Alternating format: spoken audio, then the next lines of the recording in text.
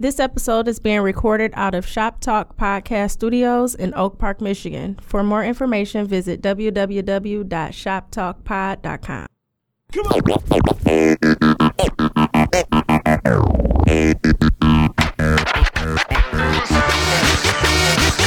Catch up, niggas. Damn, you faking them, ho. How you gave them that? Or the Marva came with the alligator strap. Sick of ya niggas with your now and later raps. Rap about it now, hope you get it later. Do a couple shows, hope you niggas are saving up. I show you how to do this, son. But this particular watch be a one-of-one. That means none before it, none to come. The homie that's rapping be the only one that has it. I show you how to do this, son. You ain't heard I push the 6 when the 5s is out. You can't fight me. In the Porsche, I box you out. I show you how to do this, son. We don't drive X5s, we give them the baby mamas. Push the big top that's shaped like a Kansas chicken snack box. I get it cracking when I'm backing out the garage. The 360 drop for raw, shut down Manhattan. Bucket low like fuck it though. Fuck is a Kansas chicken snack box, nigga? Yo, this is a random ass fact. That nigga could not say Kentucky. When this song was recorded, Jay-Z wasn't necessarily living his life. Mm-hmm. Not like on some shot shit. Yeah, he wasn't broke. But the that we don't drive the BM, we give him X5, yeah. Like that was Big's car that he gave to his baby mama and shit. You know what I'm saying? Like how Dame says it, like we bring around the cool Harlem niggas, and he rapped about our life until Jay was Jay. Man, crazy. So you saying Jay stole something from Big? Another Big. Oh, man. Big's I know who you talking about. That's funny. Let's go. Hold up, man. I think my part was coming up. Hold up. I show you how to do this, son. Nigga, I'm a check writer, your royalty receivers. Y'all eating off per diem on the low like a Caesar. Pay your taxes. Y'all niggas hustling backwards. Y'all niggas potting backwards. And it's a bastard. Be clear. Be clear. I only steal from niggas named Big. Welcome back, ladies and gentlemen, to This Week in Culture, episode 137. I am your host, Ant Wood, a.k.a. Trinidad Ant, a.k.a. the 40 God. We in the building with the 40s. If you've seen my Insta story, you know it's finna be a problem. And I got my dog with me, Jay. What up, dog? What up? It's your man, Jay Johnson. I am a 40 lieutenant. Hey, I'm not going to the God side. What's underneath a God? What's a king? What's a king? What's I'm a king? Oh my What's God! What's a king Hold to up, a nigga. God? Let's run this shit back, nigga. We need some more music. Hold up. Oh shit! Oh shit! I didn't realize our music was a vibe like that, man. We'll get into Hey it. man! We gonna talk about it, dog. But I've been riding to them This Week in Culture this week. I'll just say that. Hey man, that's a beautiful fucking playlist, dog. Where the fuck is What's a king to a god? What's a king to a god? What's a king to a mob? What's a mob to a king? What's a god? I don't know, man. Hold up, man. Hold up. Song. Where the fuck is the album though? Wait. Is it I under gotta go to Kanye, title? or is it under Hold up. Do I gotta go to title?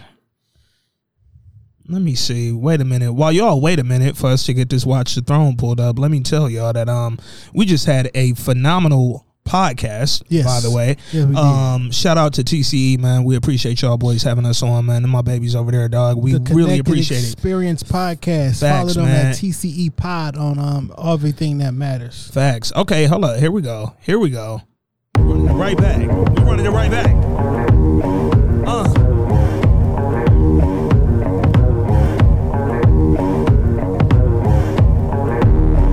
Human beings in a mob. What's a mob to a king? What's a mob to a king? What's a king to a god? What's a god to a non-believer? I don't believe you in anything. I don't believe you niggas in anything. Y'all niggas is afraid to pod. All right. No pods in the wild. No pods in the fucking wild, man. What up? Episode 137 of This Week in Culture. This week we review episode 8 of Power Book 2, season 1. this was actually not a bad episode. I can't even lie. This episode was kind of aight. We're going to get more into that later. But first of all, we want to thank all the listeners, all the supporters, everybody who rock with us. We got a lot of shit to pack in today. This is the episode before Christmas, so we got to give y'all these gifts. Donations, nigga. Gifts. Yeah, man. We want to thank everybody who fucking with the culture, man. Everybody who rocked with last week's episode. We appreciate you. Thank you for the love as usual, man. Always good to know that y'all fucking with us. Thank you to everybody who hits us and be like, yo, I have zero interest in power except y'all's podcast. Yo, good looking out. Like, man, like Courtney, you may or may not be listening to the pod at this point because we done said some things, you know, that weren't. That's a nice piece you got there, my brother. I appreciate you, bro. Hey. I appreciate you, bro. You know, I keep it low, but I keep it, you know. I just noticed that. This nigga Jay pulled the strap when y'all ain't see it. That nigga up the fucking blicky on me. Hey. That nigga said, that's a nice little joint. 14 keys in that You got 14 keys right there. That nigga shit. Mitch didn't even know. Mitch said, yeah, I got 14 keys. Like, nigga, don't answer him. Oh shit, it's gonna be one of these pods, man. Jay been off the Remy, I've been off the 40. I'm halfway through my 40 right now. This actually Devil's Nectar. Oh boy, you off the Henny, boy. Yeah. Okay, I didn't know. This Henny from a day old Henny. Oh my god, that nigga drinking death, nigga. Yeah, I got in the car this morning. Nigga, my shit smelled like the south of France. Nigga. That shit smelled like cognac France, nigga. Oh, I can just tell y'all right now, it's about to be a long episode for y'all, man. But everybody who fuck with the culture, we appreciate y'all always holding us down. Follow us at This Week in Culture on all the socials. Send us your BlackBerry letters and all your voice notes on thisweekinculturepod@gmail.com. Let's get it, man. First, E40 and Too Short, bro. Was you tapped in? Did you get into it? Did you see any of that shit? I didn't see the whole thing. I did not. I saw highlights. Last night I had a gig, and I was out, you know, taking pictures and doing some videography and shit. I only tapped in for a hot second. Okay. And as soon as I tapped in via Apple Music, I seen Too Short and E40 give a shout out to the city of Detroit. You know what I'm saying? Talking about love. Nigga say he be here on 7 Mile, on the east side, west side, and then Shorty was saying all that shit, and then 40 started talking about how he get down with Detroit. And I was like, I was kind of satisfied after that. Yeah. And my order came up at Captain J, so I had turned that shit up. I was tired, boss. But I took some great fucking pictures. Hey, that's what's up, man. And I just looked at the pictures Jay was taking last night. Congrats to the people on their new life that they venturing on, by the way. That's dope. And while we talking about it, man, let's go ahead and just do it.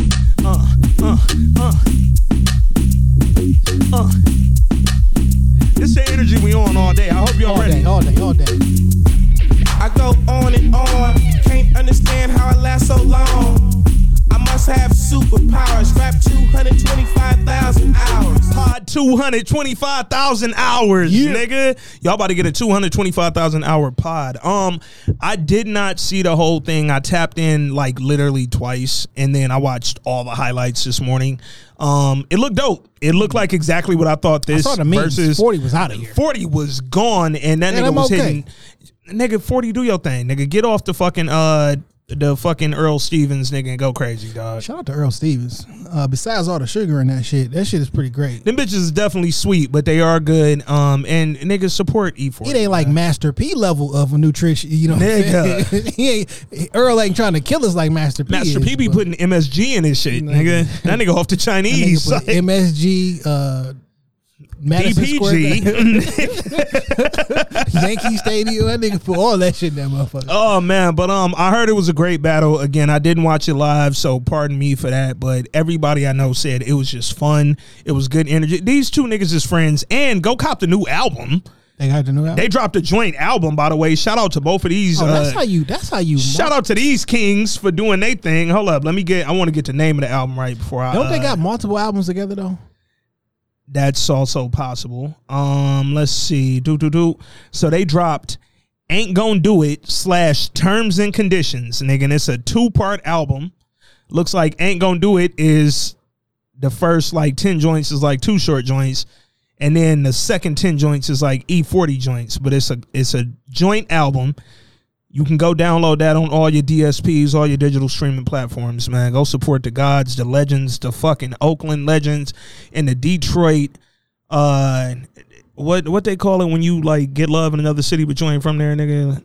Like y'all niggas is like cousins. Yeah, fuck it. Detroit cousins, man. Too Short and E40, man. Salute to them, and salute to Swiss Beats and Timbaland. Is Timbaland even part of Versus anymore? That nigga don't. No idea. He literally don't talk. It's all Swiss. But whoever handling the Versus, man, salute to all them, dog. Oh, what else we got going on? So your man, I meant to bring this up last week. 5 o'clock on the dot, niggas turned the air off. Did you hear that? I just heard the air go off as you said that. Your man released a few people who are being casted in the BMF story. The Black Mafia family joint that's coming to stars apparently from 50 Cent. He released a few castings. So we got Steve Harris, for those who don't know. Eugene Young from Facts. The Practice. Eugene Young from The Practice. For most of y'all probably know him from the Tyler Perry joint. What was the joint where he was whooping on old girl from Set It Off, man? He was whooping on TT. God damn it. Not Why Did I Get Married? Anyway, y'all know Steve Harris, man. If you don't know Steve Harris, go look him up. But he been in plenty of shit. Wood Harris' brother. Wood Harris's brother. He's gonna be in the film. Also the legend, the black famous legend, Russell Hornsby. You might know him from Lincoln Heights. You might know him from what was the joint we reviewed? That good ass movie we reviewed last year. Or earlier this year. I can't even remember when that shit dropped. The Hate You Give? The Hate You Give film, not the book. The Hate You Give movie, Russell Hornsby played the dad. And you've seen him in a lot of shit. He was also in a phenomenal show, the Bone Collector TV show, not the movie. He played the role that Denzel played in the film. He played that lead detective, but it only had this one season and then it got canceled. Great show, by the way. If you didn't see it, go watch that on ABC On Demand. But nevertheless, Russell Hornsby will be in the film. And then if you from the D, you might give a fuck about this. Cash Doll. Love it. Cash Doll. She will be playing a paralegal in the film. We 100% are reviewing this BMF film. Oh, 100%. We have the story. Yeah, the BMF show. I feel that Cash Doll's gonna listen to the podcast. Hey, Cash Doll will absolutely not only listen to the podcast, but I'm claiming that she's gonna come up here and holler at us. So yeah, we're gonna get her on there.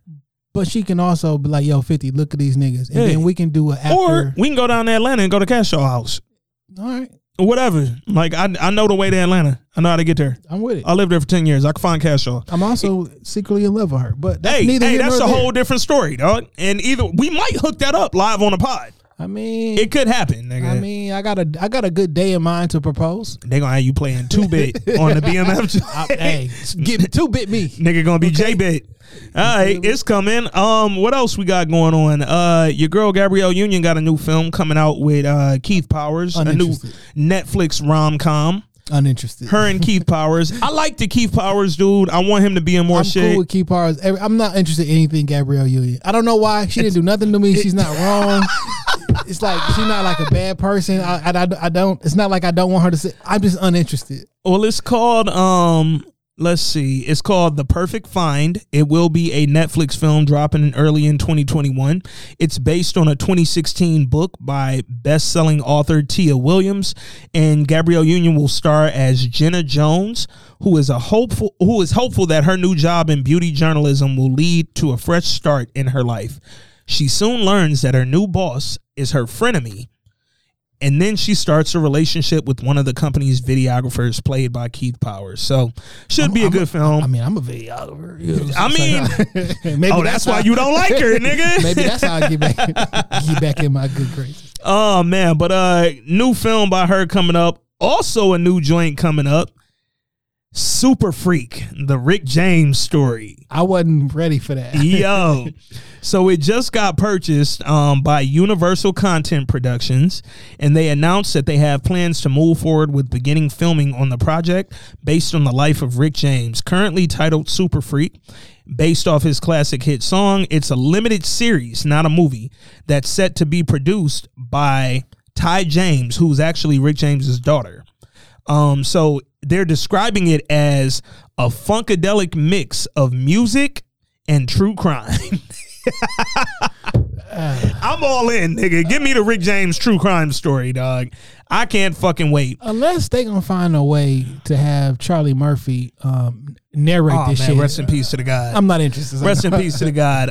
It says that it won't chronicle his story directly, but will chronicle his plans for a comeback in the early 90s. Amidst a trial that threatened to destroy his entire legacy. So it'll touch on a lot of events that he went through in the early 90s and back when his career really popped off earlier in the 70s. So check that out. Super Freak coming soon from Universal Content Productions. Man, what else we got going on? Michael Ealy got a new movie where it looked like he having an affair or beating a chick or running from a chick or stalking a chick. So his regular, yeah, his normal shit. It's called Fatale. It's funny because this shit only released to theaters. It's nowhere available to stream.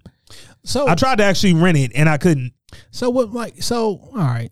I don't like this only releasing to theaters, and it's only 40 theaters open right now, bro. I guess my question is, you know how my favorite actor Daniel Kaluuya, yeah, his movies have a pretty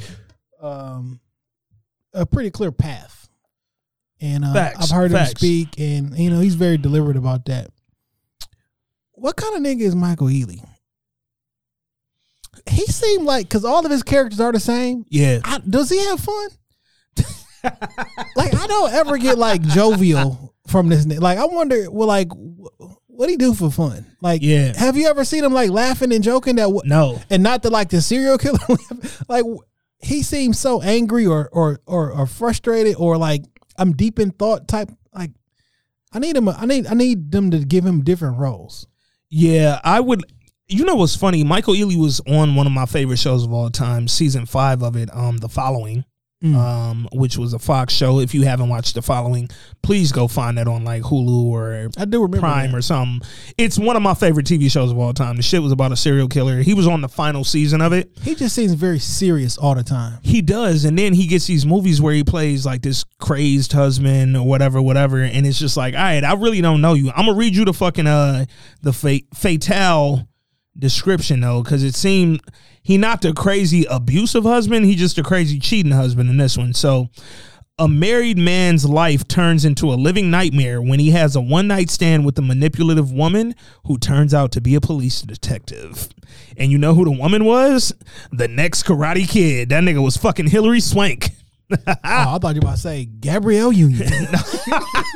But no, you know who else in the movie though? Our homie Tyron Turner, nigga. The God. Okay, this is what his second movie? Has he been in anything else?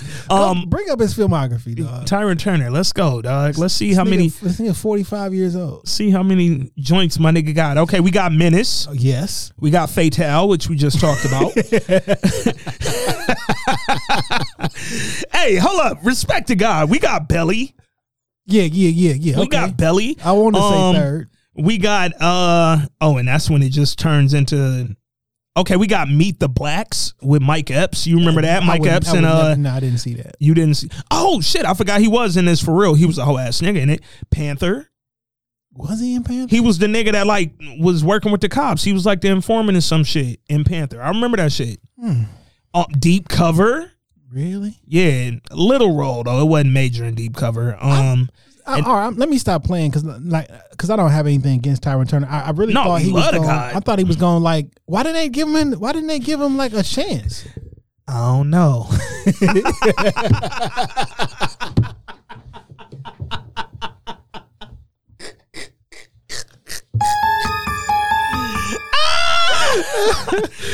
Oh shit! Hey, do you care if your career lives or dies? I don't know. Oh shit! Who else is in this Fatale joint? The homie Mike Coulter is in here. I like Mike Coulter. Mike Coulter. I want him to do more. I like Mike Coulter as well. And I hate that niggas only think that he's the Marvel nigga. Yeah. You more than Luke Cage, bro. You're actually a cool actor, man. I wasn't really ready for Luke Cage to end, to be perfectly honest. Luke Cage actually got better. Yeah. That was actually a straight show, man. I really appreciated that. And I feel like Netflix, if y'all doing originals, how do you decide when a show ends? It's an original and it's on your platform. Ratings don't I don't see where they come into play. Like, because this show will be around for like it's y'all's show, and it ain't like you're removing the content. Y'all still keeping seasons 1 and 2 on there. So why the fuck remove it? Like, keep producing this shit, bro. I bet you they regretting that now because now the niggas is home. Bet you would have watched Luke Cage on that motherfucker. Or sold it to Disney. Like something, yeah. Oh, shit. You know who else in this Fatale movie? He was in this week's episode of Power too. The homie Jeffrey Owens, aka Elvin from the Cosby Show, nigga. Shout out to him. I'm glad to see him working, dog. Y'all really tried to clown him for bagging groceries and shit at the Whole Foods or wherever he was working. Shout out to him, man. Oh, what else we got going on? Hey, man, hold up. Because the guy just had a birthday, and we gonna fucking put some respect on it, man. Hold up, nigga. It's about to go down. I'm not even playing with y'all niggas no more. Yeah. What these bitches want from a nigga? What's funny is that's not the song I tried to play. I actually thought I hit a different song, but fuck it, we on there now. What these bitches want from a nigga? Hey, man, the guy DMX just turned 50, bro, on Friday. And he shares a birthday with DMX, Charles Oakley, and Stone Cold Steve Austin. 3 of the grimiest, rawest niggas ever. Yeah, that's a 3 niggas that'll really beat you up, that's dog. A wild combination, nigga. Yo, did you see that video or that clip of Murder Mook talking about when DMX really fucking used his dog in the battle, nigga? No. That nigga Mook, I gotta find it and send it to you. Mook was really like, yo, I'm standing there at this fucking battle with X and whoever this nigga is from wherever the Bronx. How old is Murder Mook? I guess he was like a young nigga when this shit happened. This nigga younger than me. I think he gassing. No, I don't know, but he was like, he from Harlem. He was like, the nigga X had a bar like, nigga, I'll sick my dog on you, and then he was like, the nigga dog just went arf, arf, like just started going on the nigga, and he was like, it was Boomer, the original fucking pit, dog. This nigga gas. That shit was funny as hell, dog. He was on somebody's shit, but think about this shit, dog. When DMX popped, it was 98. Yeah, facts. So for him to be battling, nigga, I was in 11th grade in 98. Yeah. I think Mook lying, dog. He could be. Unless Mook was like 6. Well, no, Mook was saying he was at the battle. He wasn't in it. But like the battle would have been pre-98. Yeah.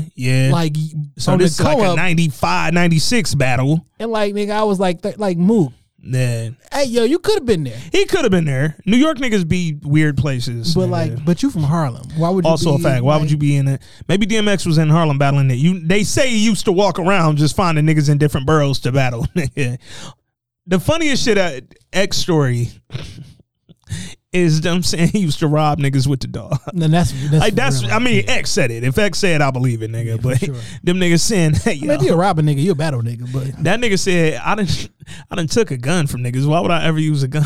I ain't never took a pit bull from a nigga. He know he didn't took it. So the wild thing about this, right? So back in the day, I used to work with a guy, and he used to fight dogs. I'm like 18, like young, you know what I'm saying? Mm-hmm. He used to fight dogs, and this is a brutal industry. Yeah. He made a cage, and he put that bitch on a treadmill. Yep. And he'll turn the treadmill on, put the cage on there, and like the dog would just have to let him run. Yeah. And if you don't run, then it's not a good night. Yeah. But the dogs are trained and they bred to hate other dogs. Yeah. And like, but people, they don't attack people. And he had to like pay people to like watch the dogs, because people will steal your fighting dogs, because the dogs are literally trained and bred to see another dog, and they'll be chomping at the bit. They'll be like biting their gums and shit like that. But like with people, a person can steal the dog because it's not trained to attack everybody. Yeah. Literally just to hate other dogs. Yeah. And I was like, oh, this is a part of this little underworld culture that I never thought. But like niggas will steal your fighting dogs. That's but crazy. won't steal like yo regular. Yeah. But that's only them game bred dogs, not a nigga down the street who sometimes got a dog in the back, who lets the dog fight. Yeah, that's something different than niggas who are being literally raised to do this shit. Yeah, on some underground illegal shit. But that's Well, nigga, let's get into it. This is what I was looking for when I played What These Bitches shit Want. I be talking about. Yeah. Half rapping ass motherfuckers. You think it's a Half potting ass motherfuckers. Come on. Come on. That's one of my favorite songs ever, by the way. I literally listen to that shit like weekly, dog. Oh, what else we got going on in the culture, man? Hey, man, we just spoke about it like an episode or two ago. And what do you know? It happened. HBO Max honored Dave Chappelle's request and removed the Chappelle Show from their platform, dog. Salute to get him a hand clap or something, man. Little, no, this is scary vibes. This is scary vibes. Salute to HBO Max for doing the right thing, man. I know it seemed like not the biggest gesture in the world, but it really ain't a lot of people out here, especially corporate companies, who do the right thing. And especially when the pressure gets upon you. Yeah, facts. And Dave Chappelle doing a 20-minute special on how you niggas is hoes. That's the pressure, nigga. Like, if that ain't pressure, I don't know what is, dog. Now, the right thing is to cut the check. Facts. Because you just taking it off is one thing. Yeah. But cut the check. Let me get the money y'all made off this real quick. Yeah. Or at least put me into the money in the future. Y'all working off the contract with Comedy Central, who owns this shit. While me and you work out a contract, nigga, y'all can still do whatever y'all doing with Comedy Central, but pay me though. If Comedy Central won't pay me, that's fine. That's on them. We established they was hoes back in 2003. But why don't y'all pay me, dog? Pay me what I'm worth. Pay me what y'all feel like, my content could do for y'all platform. And, nigga, the power of Dave Chappelle, if y'all pay me, guess what? I'm going to tell niggas go watch this shit. And only watch it on HBO Max, not on whatever. But I get Chappelle's point. No matter where you watch it, Comedy Central getting paid. And they going to always, no matter what, make more than I am. So I get it, man. Salute to HBO Max for removing that shit though and not being held up by the corporate bureaucracies. Oh, this joint dropped on Netflix this past week, man. Friday actually. Ma Rainey's Black Bottom. I remember us talking about it. Yeah, man, we talked about it. It came up really quick. Starring Viola Davis, starring the legend, rest in peace to Chad Boseman, and a whole bunch of other people are in this, man. But it premiered on Netflix Friday. It's available now. Please go stream it and make sure that the numbers get up. Make this number 1 on the top 10 category in Netflix so people continue to watch this. I would love to see a documentary or a movie of some sort on Detroit's Black Bottom. Because every time that we talk about like Tulsa, Oklahoma and stuff like that, I think Detroit's Black Bottom area needs to be talked about in that same light. Yeah, How they just took an area and then dropped a freeway right through it and destroyed it. But that's a different pod. Yeah. But great fucking, from all I've heard, great performance by Chadwick Boseman. Everybody said like, yo, for this to be Chadwick's last role, and you could even see in the preview, like he had begun losing weight, the cancer had maybe started taking its toll a little bit, but everybody said for this to be his last role, he went out with a fucking bang, man. So that's salute dope to the guy, dog. Something else I wanted to throw out there. It premieres this Wednesday, September. December 23rd, this Wednesday, on Amazon Prime. Sylvie's Love. I mentioned it last week, but I actually saw it a day after we recorded the pod, and I gotta fucking just give y'all a little bit about it, bro. Sylvie's Love, starring Tessa Thompson, starring former Oakland Raider Nnamdi Asomugha. You might, if depending on where you come from, if you don't know him as a Raider, you might know him as Kerry Washington's husband and father of her kids. But dog, this was a good ass movie, bro. Didn't he start? He started producing. He started producing. I think that's why he retired from the NFL, like to get into filming. He started producing shit. He produced Sylvie's Love. Okay. And he also starred in a film that's currently on Amazon Prime. I'm blanking on the name, but it's starring him and Lakeith Stanfield. And it's about Lakeith going to prison and Nnamdi, like his best friend, trying to help him out. What is the name of this shit? Oh, it's called Crown Heights. That's what it's called. It's currently available on Amazon Prime.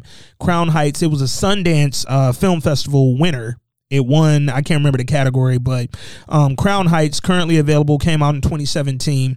And yeah, Nnamdi really started doing this acting and this producing thing a little bit more. And now, dog, I got to tell you, in this Sylvie's Love joint, like, my nigga knows how to act, bro. Like, he looked really comfortable in this role, bro. Like, he was killing. Him and Tessa Thompson had crazy energy, man. It's a movie about a guy who meets a girl. He's a jazz musician.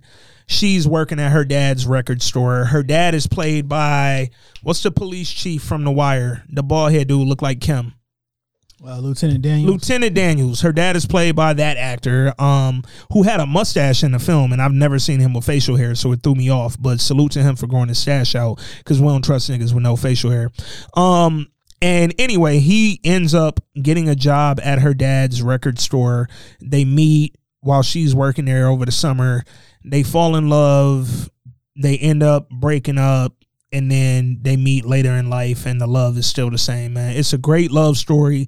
My only issue, and I hate to be that nigga that throws out the problem I had with the film, but I got to keep it real with the listeners. No. I'm not telling you what happened. Okay. I'm just preparing niggas. My only issue with the film, I thought it was actually excellent. The end felt rushed. That's all I'm saying. Don't say that. They rushed the end. Well, see, now we gonna think the end rushed. But no. But here's the pick me up. During the credits, after the end happens, and then they start rolling the credits and they start playing more of the movie and shit, they clean up the end. So the part I felt rushed, they cleaned up during the credits, but I felt like y'all could have just gave me that. But that's my only opinion. I ain't giving you none else. Why are niggas adding shit after credits on shit that comes to TV? Nigga, you tell me, because y'all did not have a time limit. I have no clue why they did that. But Sylvie's Love, it was a great film. The chemistry was crazy. It was set in like 1960s Harlem. Man, this shit was beautiful, dog. Wonderful fucking film. Y'all check that out this Wednesday, the 23rd. Speaking of this week, nigga, Christmas. It's coming. It's coming, dog. Hold up, nigga. Hold up. Y'all think Anna ain't got the soundtrack to y'all lives. Wait a minute. The greatest Christmas song of all time is... Hold up. That ain't even what I tried to play. Wait a minute. It's made by two young cats from Decatur.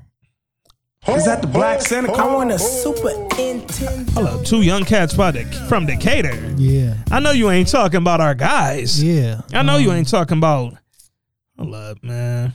You know, and this song is really hit home because it's really about Detroit. You know what I'm saying? If y'all know what I'm talking about, this song is about Detroit, but it's about Christmas.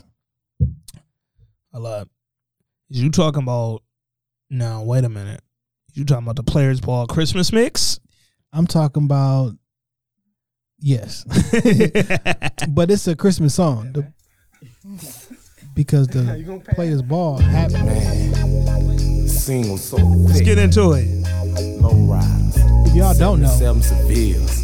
this song is not just words. Them but them lax. There's an actual Players Ball that happens every year. Every year. In Detroit. On Christmas. Get dressed. Snoop Father let you know about it. It's beginning to look a lot like wood. Follow my every step. Take notes on how I crept. I'm about to go in depth. This is the way I greet my season. Here's my ghetto rep. I kept, to say the least, no, it can't cease. So I begin to piece my 2 and 2 together. Got no Snowy weather. Have to find something to do better, bet. I said some trap, so shut up that. Nonsense about some solid night. I got sick crock if it ain't really right. I'm like, no matter what the season, forever chill with Smith. I sip my fifth. I chill with West and got my reason. So tell me, what did you expect? You thought I'd break my neck to help your deck? That's my favorite part. You thought I'd break my neck. Yo, man, why we talking about music and shit? Yeah. Yo, shut up, Rob Silver, dog. Hey, let's get into it. You know what I'm saying? Let me give him a... Hey, we got a little Christmas gift for y'all. Air horns for the homie Rob Silver, man. And we got some voice notes coming. I know y'all love that Rob Silver segment. Yo, listen. Be clear. I didn't even think about doing this shit. It never... Because we did it for Snowfall. Well, so but listen, we didn't do it for... Yeah. So, like, after Snowfall, which comes back in February, after Snowfall was over, I went back and I made a Snowfall playlist. Yep. It's absolutely fire. Facts. But Rob went and made a playlist from all the intro songs and songs that we played on the podcast from like January through quarantine. Yep. And the playlist is fucking fire. And hey, Rob, we appreciate you, by the way. Like man. in real life. And I was like, yo, I forgot that we played some of this shit. Yeah. I'm like, yo, this is some fire ass shit. And here's the thing. I'm going to keep it a whole 100, dog. I literally, outside of when we have specific shit we want to play, depending on an episode or a movie, I picked our playlists or our beginning of the pod songs based on what I was listening to when I pulled up. I don't do nothing. I don't like get to researching and all. Nigga, the last song I played in the car is usually what gets played on this podcast. Now, there's one song that's on there.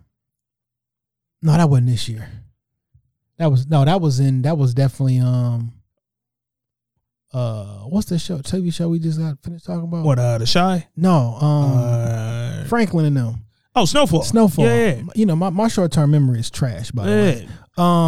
The BJ the Chicago Kid and Kendrick Lamar joint. Man. Like, I had to steal that from YouTube and then run it from a computer and then add it to my phone. Like, bro. And you know what pissed me off about that song? That song was on BJ's album, Pineapples and Alligators, and then they removed it. I have no idea why. I'm guessing samples clearance. But I'm like, it was on the album. So did y'all not clear it before y'all had it and then got hit up later on the C&D? Probably. Hey. They probably, you know, it'd be like, yo, this one actually contains stuff from someone else that we didn't know. Yeah, and, you know. That shit pissed me off. But that's literally one of my favorite songs. But shout out to Rob Silva. He's been adding new songs and shit all the time, dog. Like Rob is keeping that playlist going, man. Y'all go download that. Hold up. Matter of fact, it's gonna be in the show notes. We gonna put it in the show notes, but I'm gonna tell y'all why y'all here. Literally, This Week in Culture by Robert Silva. Y'all go look that up on Apple Music. It is there. It is available. The playlist is right there. It's fucking fire. That shit rides. And it's all the intros from the top of the year through quarantine. And he keeping it going. So, Rob, we appreciate you, bro. We just had like 5 more songs today.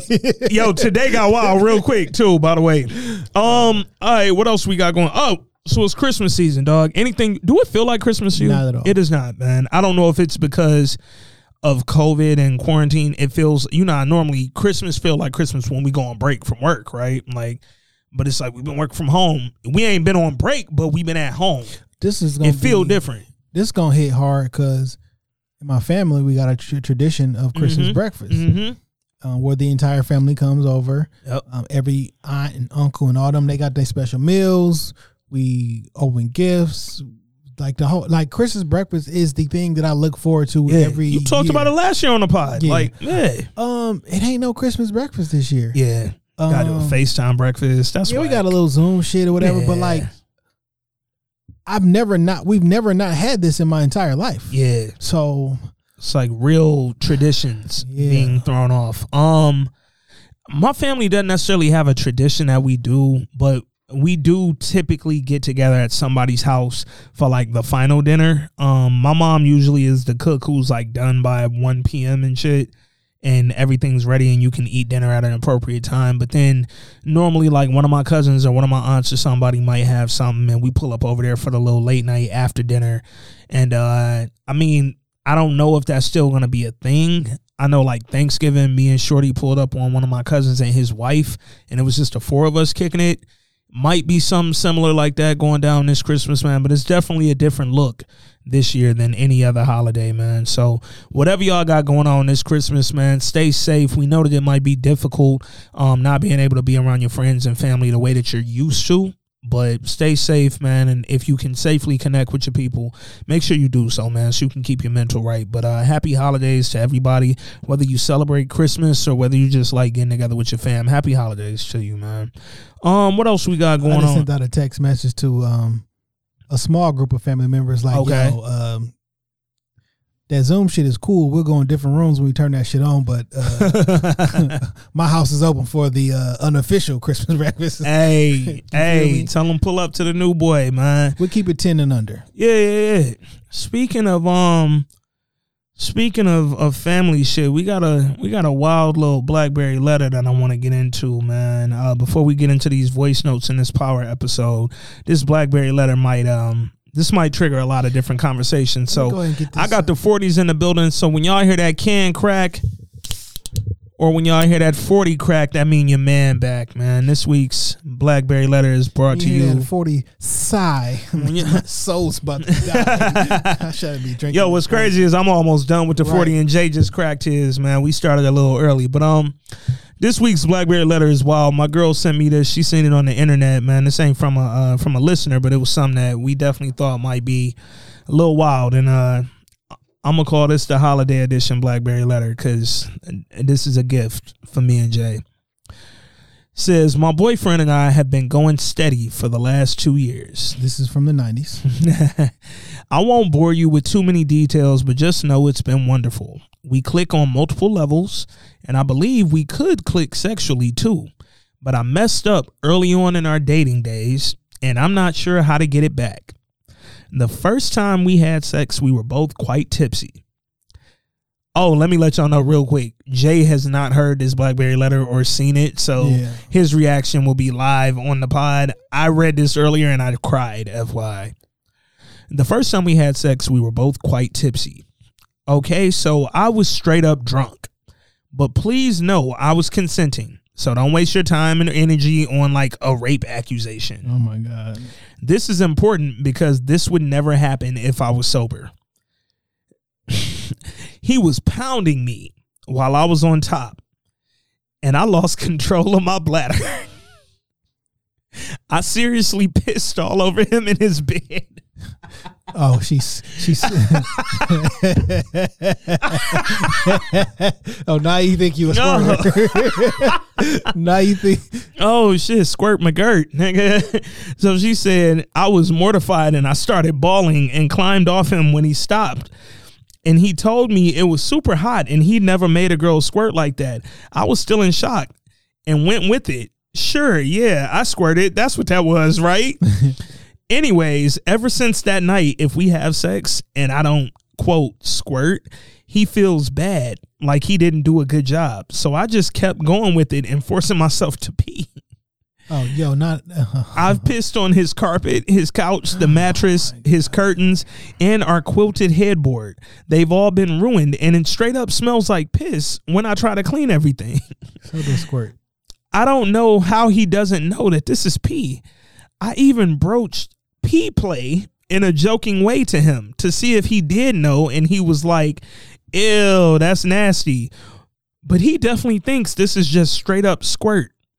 I really want to stop destroying the house, but once COVID is over, I'd like to have company. This has to stop. Yo, this is wild. But I don't know how to tell him without making him feel disgusted and lied to. I really don't want to say I've been peeing on you, not squirting. Please help. I'll take any ideas into consideration because I honestly don't see a way out. I peed, played along like I was squirting, and now our furniture and maybe even our relationship is destroyed. Hey, yo, man. It's a scary vibe. Yo, dog. Come on, man. Like, this week in culture. Yo, this is horrible, dog. Yo. Like, I was in a jovial mood at first, right? But this ain't nothing to play with. Nah, she been peeing on the headboard. Let me get this. Like, it's some real life shit. A good 80% of that shit is pee anyway. You peeing on a nigga while you squirting. That's just what it is. I know y'all like be like, no, it's not. It's pee. Yeah. It's a lot of pee in there. Y'all nostrils didn't stop working. It's a lot of pee in there, okay? Like, I really wish she would have said something like the first time, dog. Yeah, and like told him. It's been 2 years. This is what it is. Like, don't. It's fucked up on two different aspects. It's fucked up on him. Facts. Because this squirting shit has become this fad, and now niggas is trying to make girls squirt. Like, fam, are you trying to please her sexually at all? Or you just trying to get some ego shit off in your home brain so you can prove to your friends or to yourself, I'm a man, I made her squirt. Like, fam, that's not the goal. Right? Yeah. There got to be some kind of sexual pleasure for her. And I thought she was about to say, since he was pounding, how was she pounding? Say he was pounding from the bottom, I guess, man. I guess. Yeah, for sure. That happened. Here we go. I pick you up from the club, take you home to make some love. Got a surprise, close your eye. I'm gonna cover you in suds.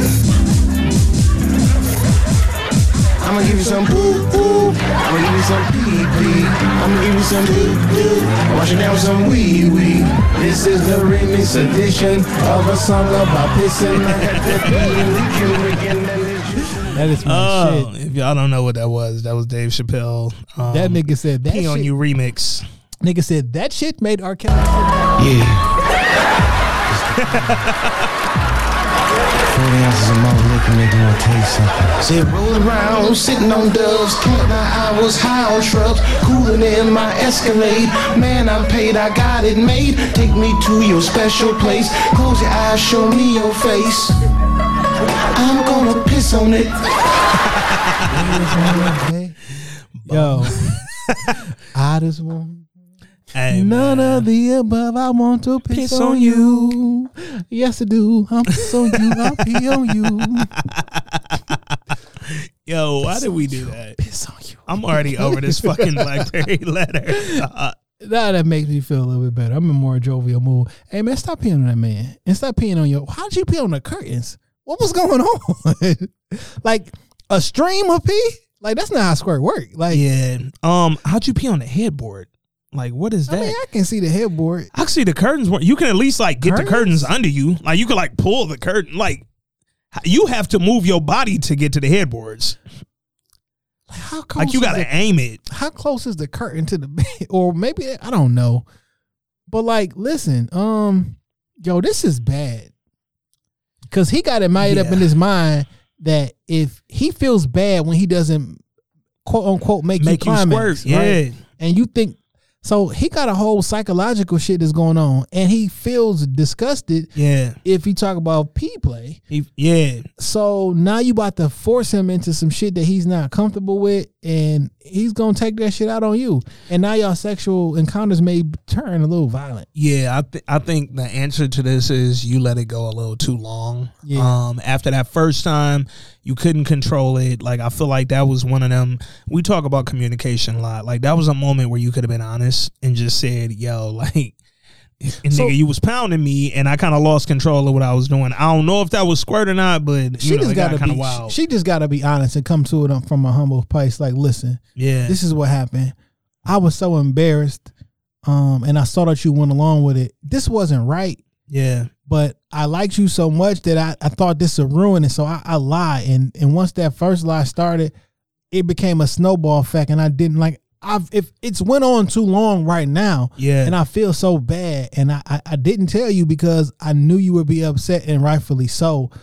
Like, I don't know how to fix this, but I'm telling you this because you deserve it. You deserved it a long time ago, but you really deserve it now. And it's just not fair to you that I'm little like it's not fair to you. She said toward the end of the letter, I really want to stop destroying the house, and once COVID is over, I'd like to have company. That's wild. You got to pay for these cleaning bills, fam. If we're going to have all this fabric upholstered and all this cleaning shit. How do a nigga just be okay with the pee smell? You don't. You might go with a nasty nigga. That's the other thing we ain't telling about. Yeah, like he might have illed the pee, but like if he think that it's cool smelling like that as squirt, I mean, he's still nasty, nigga. He ain't less nasty, bro. I mean, every once in a while, a little squirt. But listen, yeah. If I'm not about to keep fucking up my sheets, nah, and my headboard and my curtains, and she named mad shit. By the way, he got the cloth headboard. Okay, that nigga said the carpet, the couch, the mattress, the curtains, and our quilted headboard have been ruined, and it straight up smells like piss, despite my efforts. They in an apartment. Right. Right. Because all that shit is in the same room. Like, that's definitely. Hey, the studio boy. Yo, hey, and that's why they been in quarantine. They in an apartment is the funniest shit in hit. Yo, that there go the name right there. God damn it, they in an apartment. Wow, the episode always get named after some toxic shit I said. The game should be like, let's figure out how the fuck did Jason make this shit sound. Every title it's like, yo, this thing. Oh, fuck. That was so fucking funny, dog. Y'all don't get it.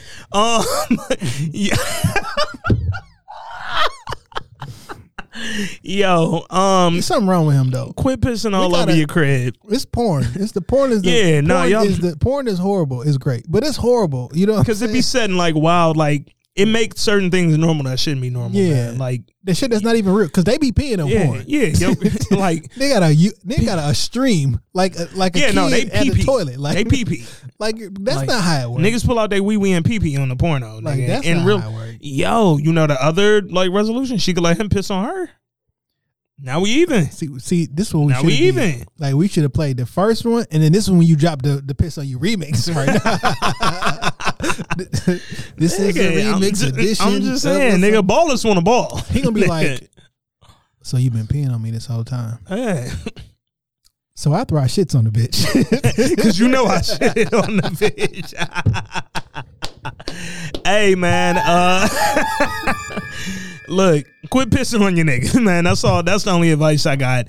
Tell dog, yo, I've been pissing on you. My bad. I ain't know. The first time I ain't know, and then after that, it just kind of went on too far. Or you can continue to lie and be like, listen, I was talking to my doctor about this, and she said she basically told me that I really wasn't squirting and I was peeing. Who came up with the phrase, if you like it, I love it? I don't know. Because it sounds like he like it. And I feel like because she thinks it's a big deal because she knows she peeing. But I'm like, if he been into it and don't care about the smell and don't care about the furniture. I mean, well, we different, of course. Facts. But like, we don't have the ability to pee. Wow. No, those is two different pathways. And then like it take a good 5 to 6 minutes for the train tracks to switch to adjust back to yeah. Be like, so look, this is TMI. This is going. Yo, this is the Christmas pie. By the way. Hey, look, so you. Hey, thank you, Jesus. Baby juice.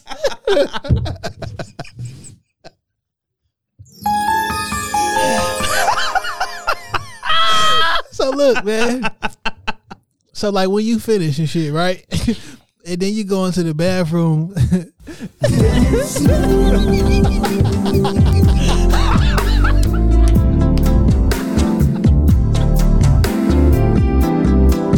Let it be. Oh look, hit the shit, Brian.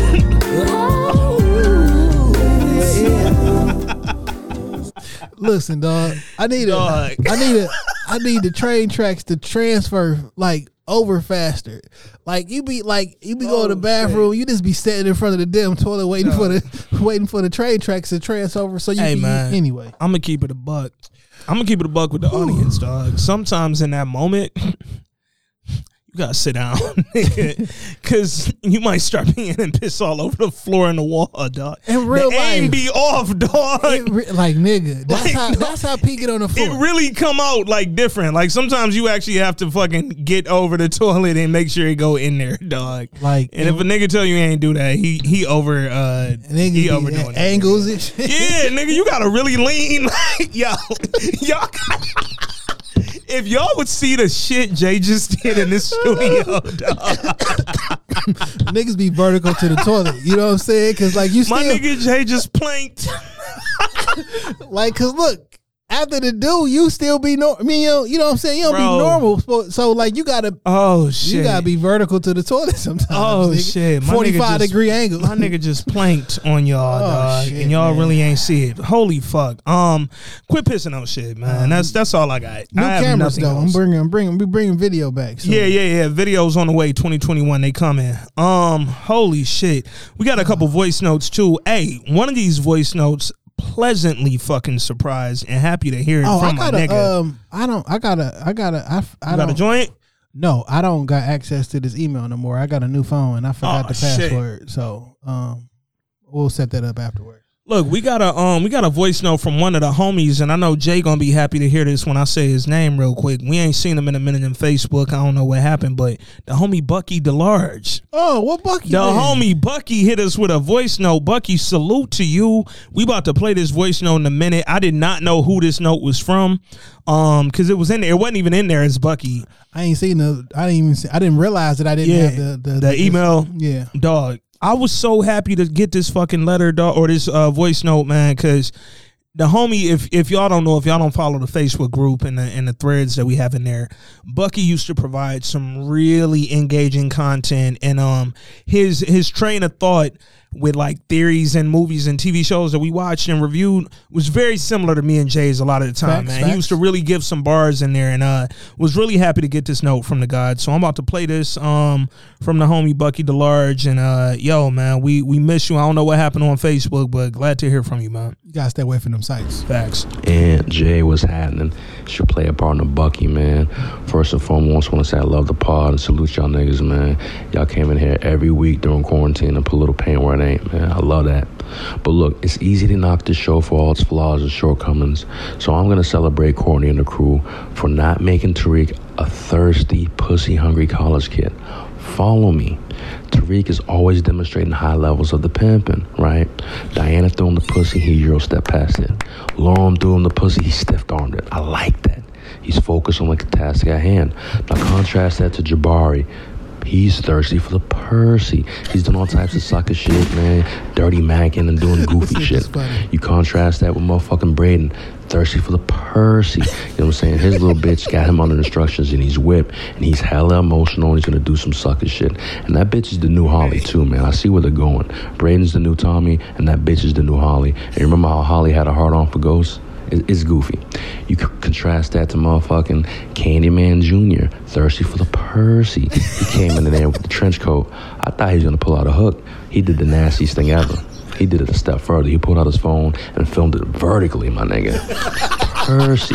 So look, man, I like the show, man. I like that they make Tariq calculated and not governed by his low emotions, man. Peace, love the pod. Y'all do what y'all does. Yo, listen, Bucky. Yo, my nigga don't ever come back stunned like that. Hey, listen, dog. This is why I love this fucking podcast, dog. Yo. Cause like it ain't just we ain't the only two niggas on this podcast, dog. No, we're not. We got a community of motherfuckers who tapped Holy in. Shit. I think we just found a new name for the podcast, motherfucker. Nigga, I mean, he gave us like 4. Thirsty for the pussy. Percy. He gave us a nigga, he filmed it vertically. Fam, that's a pet peeve of mine. Dog. Yo, Bucky, man. Fam, don't ever shoot video vertical, mama, nigga. Bucky, that might be all time. Like, nigga, top 2 and that wasn't 2, dog. Like, holy shit. That was phenomenal. So we got really good mics in here. And if we not talking directly into the mic, it don't turn on. We was cracking the fuck up. So much so that I had to come to the microphone sometimes just so you can hear me laughing. Okay? Dog, I had to pull the yays off, man. Like, it got different in here. Shit, hey, Bucky, man, I agree with you. I do like that they not making Reek a horny little 18-year-old. Like, and granted, this week he did go ahead and get some pussy real quick. Hey, I was proud of my dog. We gonna talk about it. Yeah, we gonna talk about it because I was very proud of my dog for going and getting that pussy. Cause Reek, he and I like the way Effie was talking to that nigga. Hey, Reek is moving throughout this season like a bad bitch, right? He just minding his business and they just coming at him. And you know what I'm saying? We receive. Jay. And not a bad bitch that's like in the bad sense. Like Jay, he is just receiving. Nigga, pause. I thought about you looking at this shit when she seen Reek had the strap on him and she said, "You don't need that. You and me, you safe." I was like, yo, look at Jay when he lost his virginity. Hey, listen. Hey, if we want to keep it a bean, though. Hey, look. You know what's some sexy shit, nigga? You about to get busy and then she put the gun on the counter and it's her. Oh, shit. But look, did you peep out she did? She gonna squirt tonight. She gonna squirt tonight, goddamn it.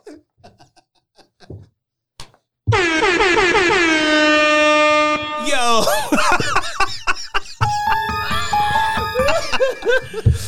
Oh shit, dog. What if she piss on the gun? Oh shit. Nigga Jay lay the gun down, she just start pissing on the... Oh my God. Lick a shot. Lick a shot. Lick a fucking shot, dog. And that also might be the name. Holy shit. Lick a shot for the Percy. For the Percy. Lick a shot for the Percy in the apartment. Oh man, Bucky, we gonna talk about it in a minute, dog. Trust me, I like the angle that you seeing on Tariq, man. And you right though, but and we gonna get into this in a minute too.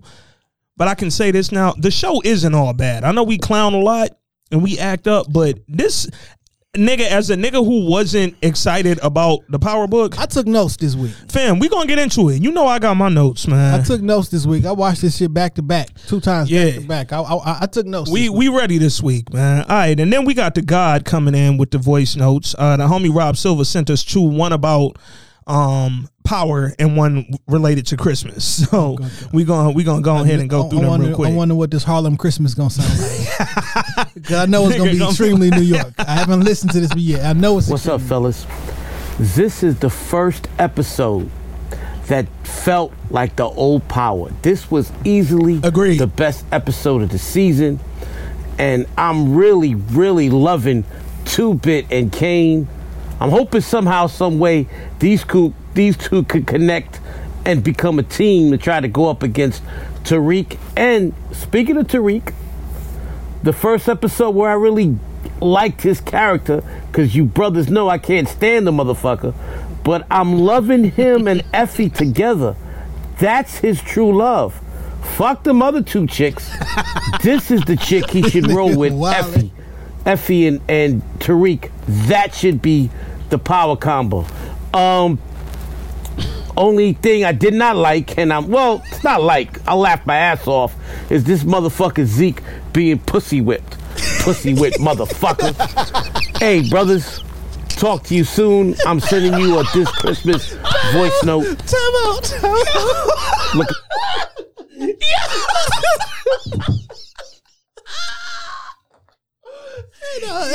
Yo, this might be the greatest podcast of all time. This nigga like, this episode pussy whip, motherfucker. Hey yo, this episode is probably the greatest episode of all time. Holy shit, dog. Oh, Jay, we've been in here podding for the last like 4 hours in real life.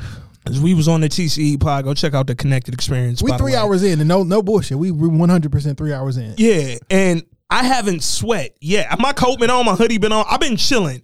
I'm sweating hard as fuck right now. I'm crying, dog. Holy fucking shit. Oh, Rob, you just killed it, bro. That was it. That was what we fucking wanted right there. That nigga said, yo, hold up. Because they think it's a game, man. Let me play the end of that. It's not like I laughed my ass off. Is this motherfucker Zeke being pussy whipped? Pussy whipped motherfucker. Hey. That niggas came through like juice, like pocket juice. Riverside motherfucker. Like, oh my God. That was phenomenal, dog. That right there was some of the best shit ever. Yo, in real life, you should get into voice acting, my nigga. I need Rob and Bucky. Brother, cause I know you don't do the niggas. I need Rob, Bucky, and Macho to send us one voice note a week. I will literally send you niggas $20. Yo, Macho's wild. Macho's a different nigga. Oh, matter of fact, hold on 1 second. Well, keep talking, but hold on. Bet it up. So look, man, Rob agreed with you. Let's go back to the earlier part of your voice note.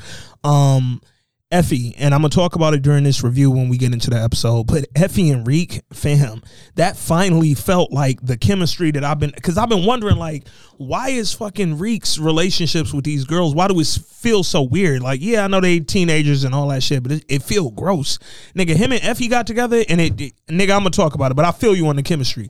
Before we play Rob's last voice note, the Christmas-related joint, do want to give a quick shout-out to the homie Macho, because we just mentioned him, dog. He sent some gifts up here to the studio. He laced Jay with a candle called Minding My Black Owned Business. Yeah, man. If y'all didn't know, Jay is the candle god. Oh, that shit smells fucking amazing. Yeah, too. Minding My Black Owned Business too. 1016 Candle Company, I believe it's called. 1016 Candle Company. Shout out to them. Black owned company, candle company, man. Salute. And then the homie, me and Macho we go a little ways back, man, on some sports shit. And he sent me a Lakers wristband, man. And if folks don't know, man, that's my favorite sports team of all time since 1988. greatest fucking sports franchise in the history of all sports, and he sent me a Lakers wristband, man. So salute to the guy. And then he sent something to Dame that was controversial. He sent the flower through the mail. Let's just say that. He sent the flower through the mail. A flower, and if y'all can't catch on what kind of flower, then that's y'all bad, nigga. Squares never win, dog. Yeah, salute to the homie Macho, man. Now, we got one more note from the guy Rob Silva, man. We got to get into, and then we're gonna get into this power review. But that first one was fucking great. Strangers listening to this podcast for the first time, like during not super series, they have no idea what's going on. No, they don't. But I hope they laughing. But like everybody who's like a part of the family, yeah, having a great time. Y'all know Rob Silva, and y'all should know the homie Bucky if you was in that Facebook group. If you not, go join This Week in Culture right now, man. It's a lot of fucking dope people in there, man, and we connected and we clicking up every week on these shows and these movies and this entertainment in general, man. Rob Silva, we got this last note from you right here. What's up, fellas? I know you're reviewing This Week, This Christmas. This Christmas is my all-time favorite Christmas movie. I love this movie, especially the performances by Idris Elba, Chris Brown, and a man who deserves his flowers, Delroy Lindo. Every performance I've ever seen Delroy Lindo in, he's bodied the role. He is tremendous. And he deserves his flowers. In my opinion, in the last 25 years, Delroy Lindo and Don Cheadle, two of the most underrated actors in Hollywood, because they both body their roles. They both never mail it in. And Delroy always plays a powerful black man, just like he did in this movie. Never uses real Merry Christmas, Aunt. Merry Christmas, Jay. Enjoy with your families. Talk to you next week. Hey, Rob, we appreciate you because you're the only one who remembered. And when I say that, I mean even including me and Jay, that we said we was going to review this Christmas this week. I thought about that shit like 2 days ago. I was like, fuck. We had a conversation afterwards. We had a whole talk. And what's funny, I had watched this Christmas like the other day. Like the shit wasn't like out of sight, out of mind. I just got into it. We did not prepare to review this Christmas, but no worries, because if we feel like coming back in the studio, we might just do that before Thursday. But nevertheless, we appreciate you, Rob. First and foremost, Merry Christmas to you and your family, brother. Oh, they just letting everybody on Clubhouse. Like, no. Who they let in there now? Like in the last day, I have like 13 people that just tapped in, followed you or got with you or whatever. Yeah. Okay. And then Rob, to your point though, to the god Delroy Lindo, man, if you follow This Week in Culture on Facebook or Instagram, you know for a fact that me and Delroy Lindo got to sit down and have a talk. Cause this nigga's from fucking London. And he ain't just from London like, oh, I was born over there on some 21 Savage shit, then I came to Atlanta, nigga. No, Delroy was over there a while. It's kind of messed up, isn't it? No.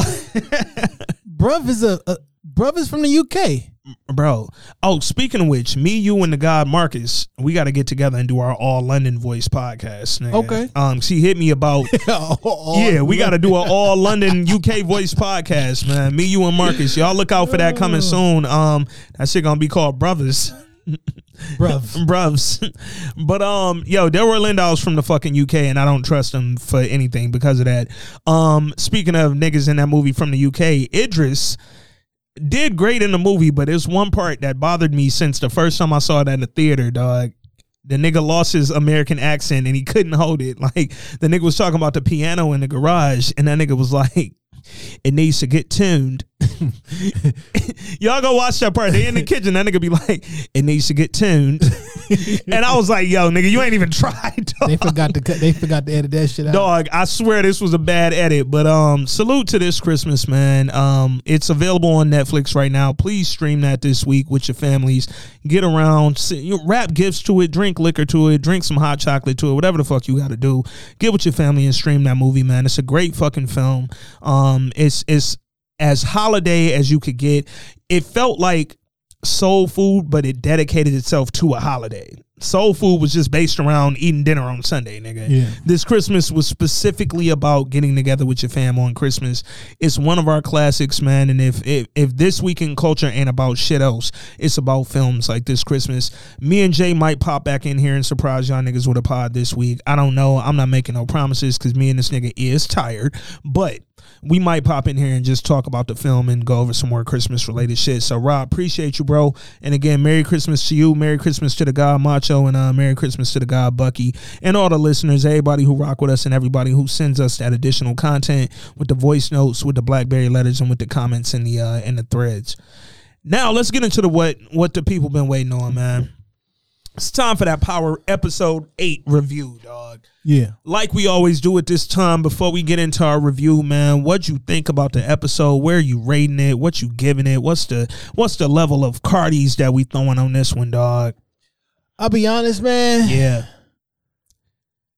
I'm going to go ahead and give it a pair of buffs, man. I'm very 100% with you on that. And it's a stretch pair of buffs. Yeah. This is a pair of buffs that was like, oh, them bitches was barely Buffalo. I didn't feel buffs when it first started off. No, I didn't. But by the end, I was like, oh, we buffed up. Yeah. We buffed the fuck up. Yeah. And matter of fact, go watch Buffed Up. And then go watch Power. Nigga. So if y'all don't know or understand anything about why our rating system is on this Detroit on Amazon Prime, go watch the movie Buffed Up. I'm gonna say this. It's like I feel about Buffed Up how I used to feel about Friday. Okay. I think it's like that level. Yeah. The first Friday. I do. And if you're not from Detroit. Facts. It can not only give you that same sort of the way Friday put you in the middle of LA, and in the middle of Compton or wherever they was lost, or wherever the fuck they was at, in LA. Buffed Up will put you in the middle of Detroit, and it'll give you these Detroit vibes. But it's really funny, dog. It is. It's a really funny fucking movie. It's legitimately funny. You'll see how the neighborhoods actually look, literally, and not just like the downtown shit that you see or not Canada as Detroit. John Singleton and Four Brothers, but rest in peace to my dog though. Yeah, but you'll see the city like just how regular houses look and shit. Yeah. Watch Buffed Up. Yeah, man, go check that out on Prime Video. And you know what? While we at it, and man, it's on YouTube if you don't got that. Also a fact. Also on Prime, man, go check out Price of Love. Price of Love, man. The homie Zoe was in that. Facts. The homie Zoe, what up, boy? Shout out to the homie Zoe. Shout out to the homie Mina Monroe. Shout out to it's a few of the homies in that movie that like we actually know and have relationships with. So salute to Price of Love, man. Go check out Buffed Up and Price of Love, available on Amazon Prime right now. Prime Video. Go get them streams up and kick it with the locals, man. Kick it with the Detroit family, dog. Like we trying to make Detroit folks national, man. We don't just want to be known in the city. We want to be known everywhere. We want to be global. The same way that me and Jay got on here so hyped that we had that fucking 700% UK boost and that 300% Canada boost. That's what we trying to do for all these Detroit-based projects, man. We want these bitches to be global projects, man. I don't just want y'all to think Detroit when y'all see this shit. I want y'all to think fucking global, man. The talent in this city is crazy. So get with it, man. Buffed Up, Price of Love, available on Amazon Prime right now. And salute to us, because we don't normally shout niggas out unless they pay first. But for that, for Detroit love, nigga, y'all ain't gotta pay, man. Just fuck with your boys, dog. So let's get into this episode. So we gave the episode a nice coveted pair of buffs, which for the out of towners who still ain't picked up on the rating system, that's a 4 out of 5. Yep. That means that this episode was actually, like Rob Silva told y'all, he alluded to, this probably the best episode of this Power Book 2 Ghost series so far. And not just because of the storyline and all that. I felt like the acting was good on this one. Nobody like did like any blatantly like out of pocket shit or felt like they looked stupid on camera. You know what I'm saying? Sometimes Tasha make dumbass faces that feel somebody was stupid on camera. I'll get to that. I mean, we're gonna get to it, man. But in general, dog, I felt like this episode was, and I had this convo this morning with Shorty. This episode was the first one where even Jabari, a nigga who we've said has been pointless the whole time, they finally weaved him into the main character storyline. Was it a reach? Sure.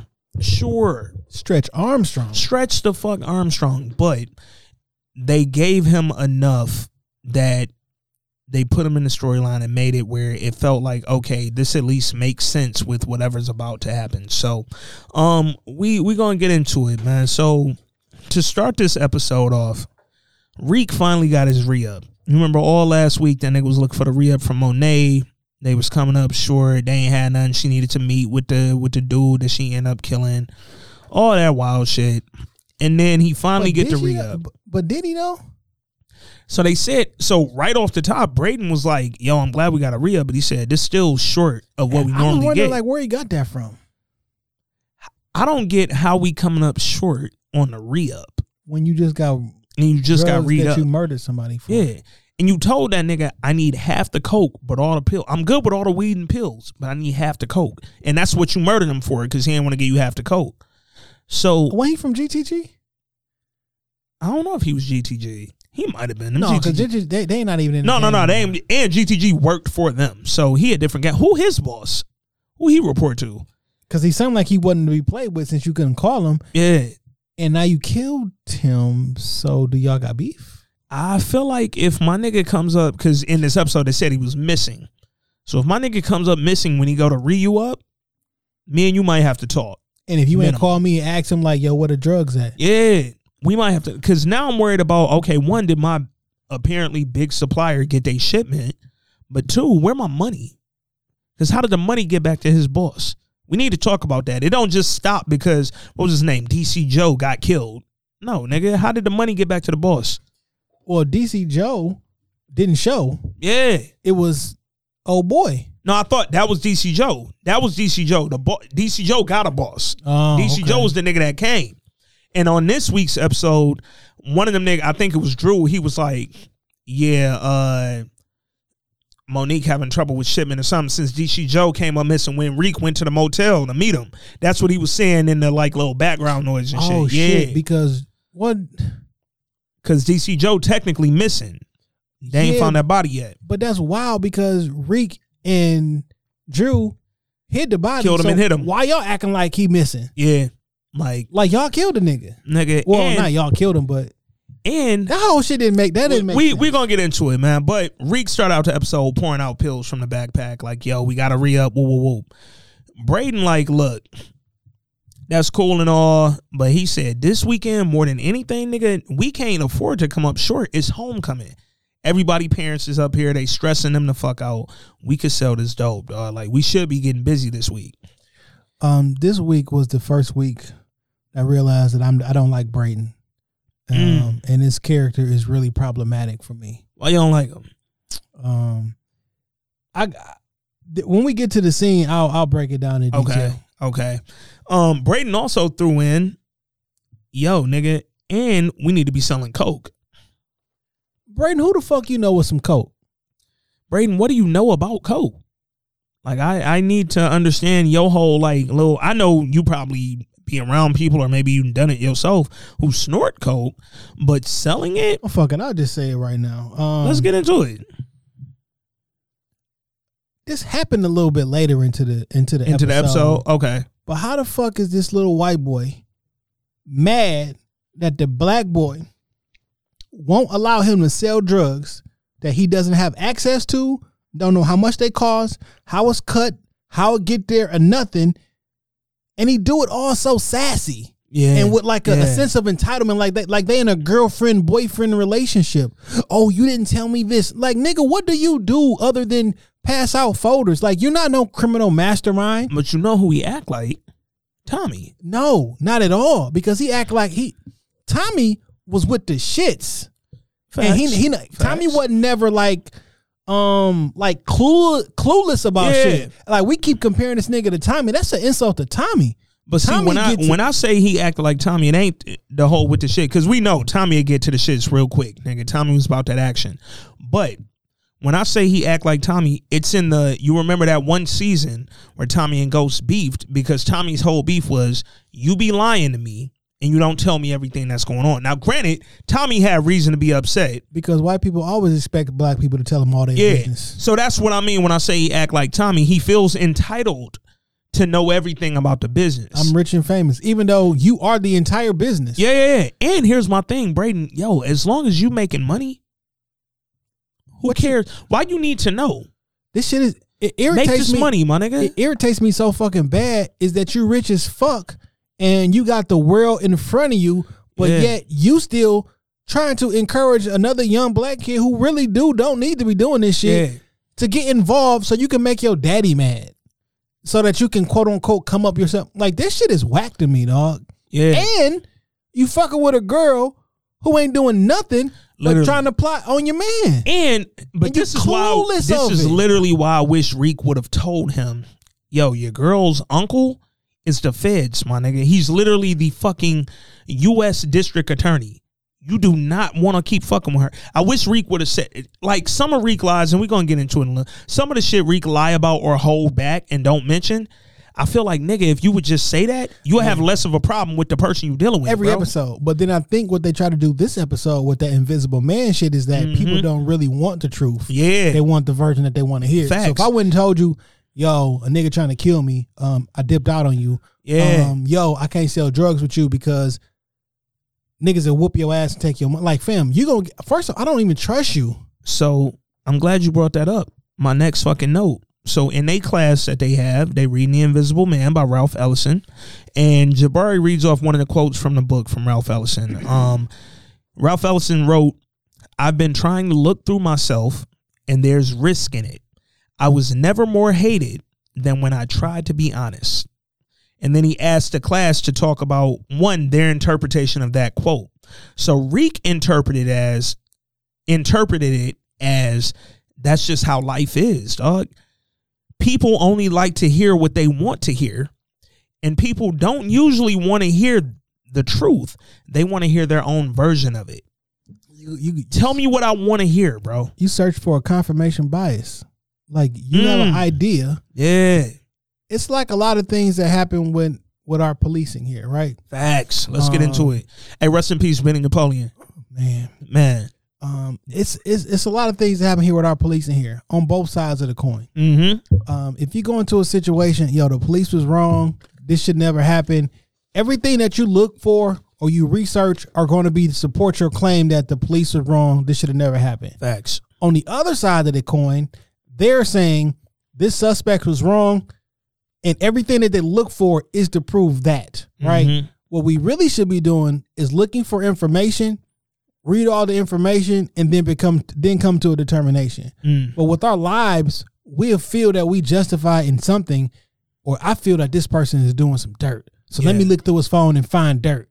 And you will go ahead and skip over 90 good things and find that one thing. Because you're just looking to confirm what you already believe or already feel. You're not looking for actual information. And that's what a lot of us do with our zodiac signs and shit like that. You looking for a zodiac sign to confirm how you act, your negative or bad habits. Oh no, this is the reason why I act like this. No, you act like this because you made a conscious decision to allow it to be this way. But you're gonna blame it on something else. But what you really are looking for, or people will tell you if you compatible with this person, compatible with that person. You want to be compatible, so you looked at every good thing that said about them that y'all was compatible and convinced yourself, aka you lied to yourself. You told yourself an untruth. Yes.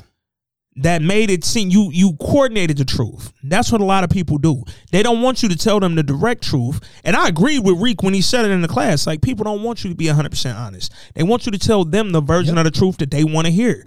Niggas want crafted truth, right? I want you, nigga, do you drink craft beer? You ever go to to the bar, you get some craft beer? Nigga, this is fucking specialty brew. This ain't available everywhere. This ain't available. You can't get this from fucking Budweiser, nigga. Like, this is specially made. As I sip my Colt 45. As we drink these Colt 45s right now, nigga. This is craft brew, by the way. Fuck that. Billy D was ahead of his time. It's a certain craft. Facts, nigga. Witchcraft, nigga. Hit the motherfucking. But people want specially crafted, specially made truths told to them. They don't want the truth. They want a version of it, dog. And I felt like Reek was keeping it a buck. But even when he said that in class, Lauren jumped in right away. Like, I feel like everybody should be honest. If you're a good person, you'd be honest regardless of a mature person. Mature is an adjective. is used to describe something. So that means your perception is about it. It's maturity is not a fact. Facts. Unless you're talking about physical attributes. Yo, at the age of 14, a physical body matures into adolescence or some shit like that. If y'all talking about like personality and what people, fam, that's your opinion. So mature can mean fully developed or full grown, or having reached the most advanced stage of a process. Reek is 18, fam. You expect that nigga to have reached the most advanced stage of his growth and his manhood. And here's the thing, my nigga, he made a valid point. Granted, we know the real reason why he didn't fuck with you last week. So the nigga had blood on his shirt. And if he'd have pulled that shirt off and you saw a blood-stained t-shirt, you would tell on that nigga. You would be snitching, nigga. You'd have turned into fucking the version of Angie we didn't like. The one who didn't hold it down. The one who went back to dating fucking what was the nigga that got killed? Sis man. Yeah, that nigga. You'd have turned into him, dog. But Reek kept you safe. SIS. Facts, nigga. Facts. Not CIS. Not sis, but sis, nigga. But no, we know that Lauren would have turned all that little college girl shit would have came out real quick. Tell me what happened. Oh my God, Tariq. Let's go to the police. Minimum, she would have told her parents. Minimum. Or Candyman. I saw that meme and was like, yo. But no, we said that on the pod. Here's the thing. If I say it on the pod, when y'all send me memes, I'm not laughing. Because I already said it, nigga. And not only did he look like Candyman, I'm going to take it a step further. That nigga Malcolm also looked like the first dope head that nigga Ace sold to and paid in full.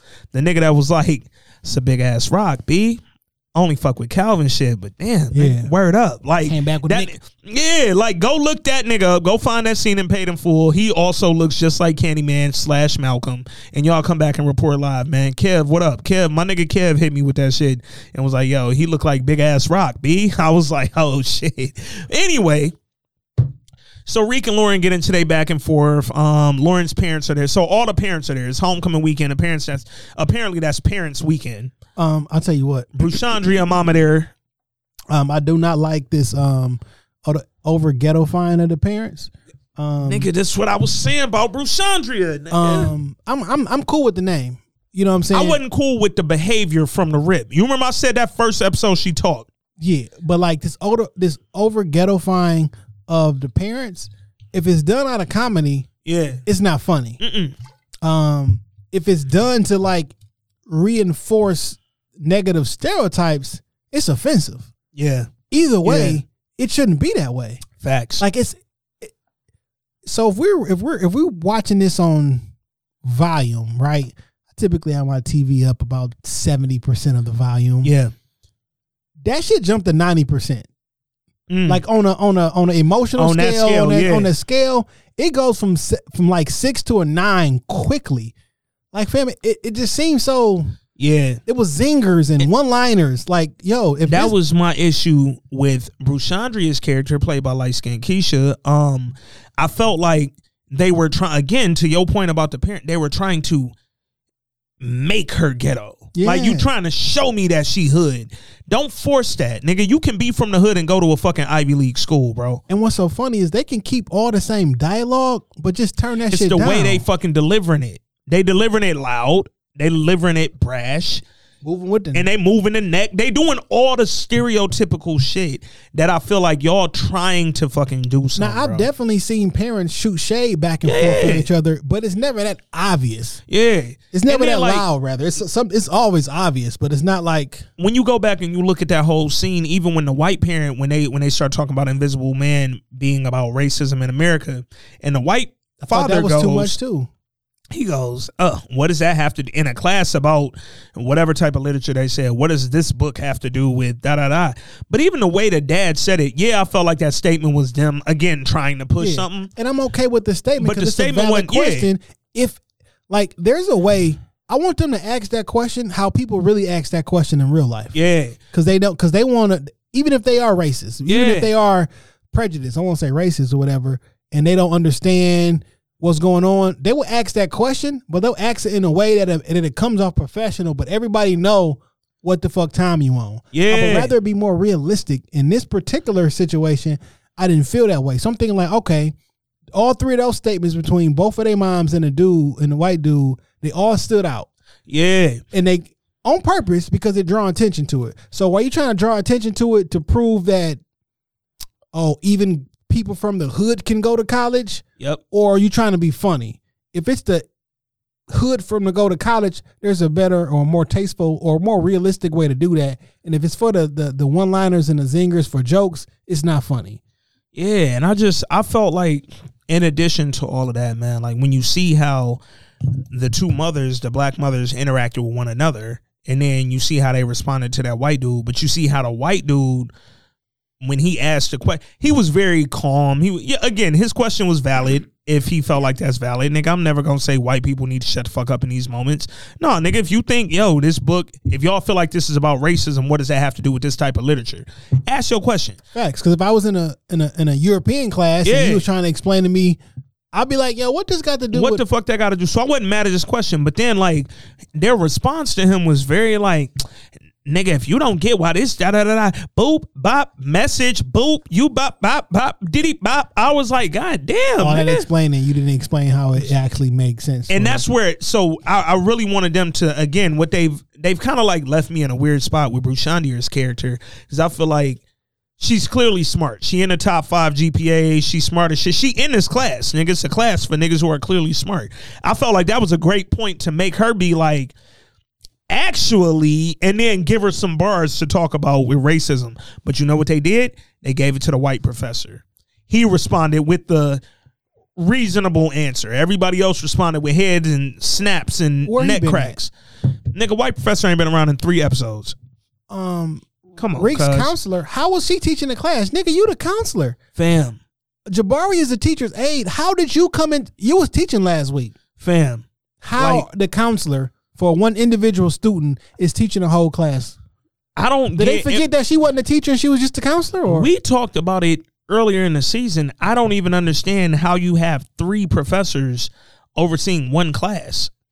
Make that make sense, nigga. Like, why are 3 people talking about this one fucking canonical studies joint? But hey, I didn't go through a 4-year college. So. I did, and apparently I ain't fucking go to canonical studies, nigga, because this wasn't happening at Michigan State. But go green, nigga. So anyway, after class, Reek ran up on Jabari. He turned in his paper, right? So what Reek still don't know, and what pissed me off less this episode than normal, he gave Jabari this paper that Jabari is going to continue to use writing his book. Jabari's taking all of Reek's fucking papers and turning them into his book.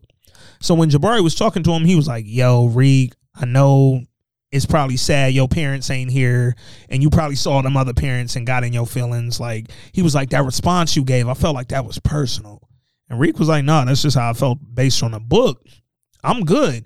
And Jabari was like, man, I hear you, but I still feel like you're not telling me the truth. I want you to know you could be honest with me. You can trust me. You can trust me. Nigga, you're literally the last person I could trust on this campus, said, bro. Did you read the book, Professor? You can't trust anybody. Nigga. Not with the truth. I loved it. I loved it. Because, Jabari, I'm not telling you shit, Like, we just got finished explaining how the truth can hurt you. And that book, you're like, nigga. And a week ago, we was talking about good and evil. Why that kid had to ask you, like, nigga, did you read the book? Did you read the book? I don't trust you, nigga. So then we see, they flip over to Queens. We see 2-Bit back in the city. He pull up on Spank mom. Spank, if y'all don't remember, was the young dog with the afro that used to be with 2-Bit, wore the goofy ass glasses. Didn't look like he was a part of the game at all. But got killed after he snitched and got let out, and Tommy pulled up on him before he went to L.A. Popped that nigga in the head. 2-Bit went to go see Spank moms. She came out and she was like, yo, nigga, why you out so early? That nigga was like, yeah, man, they fucked up some paperwork. It was some shit with my arrest. You know, it wasn't on me, nigga. They fucked up. She was like, yeah, I heard the same shit happen to Spank. But niggas was talking about he was snitching. 2-Bit was the one that said Spank was snitching. Niggas wasn't talking about it. I said it.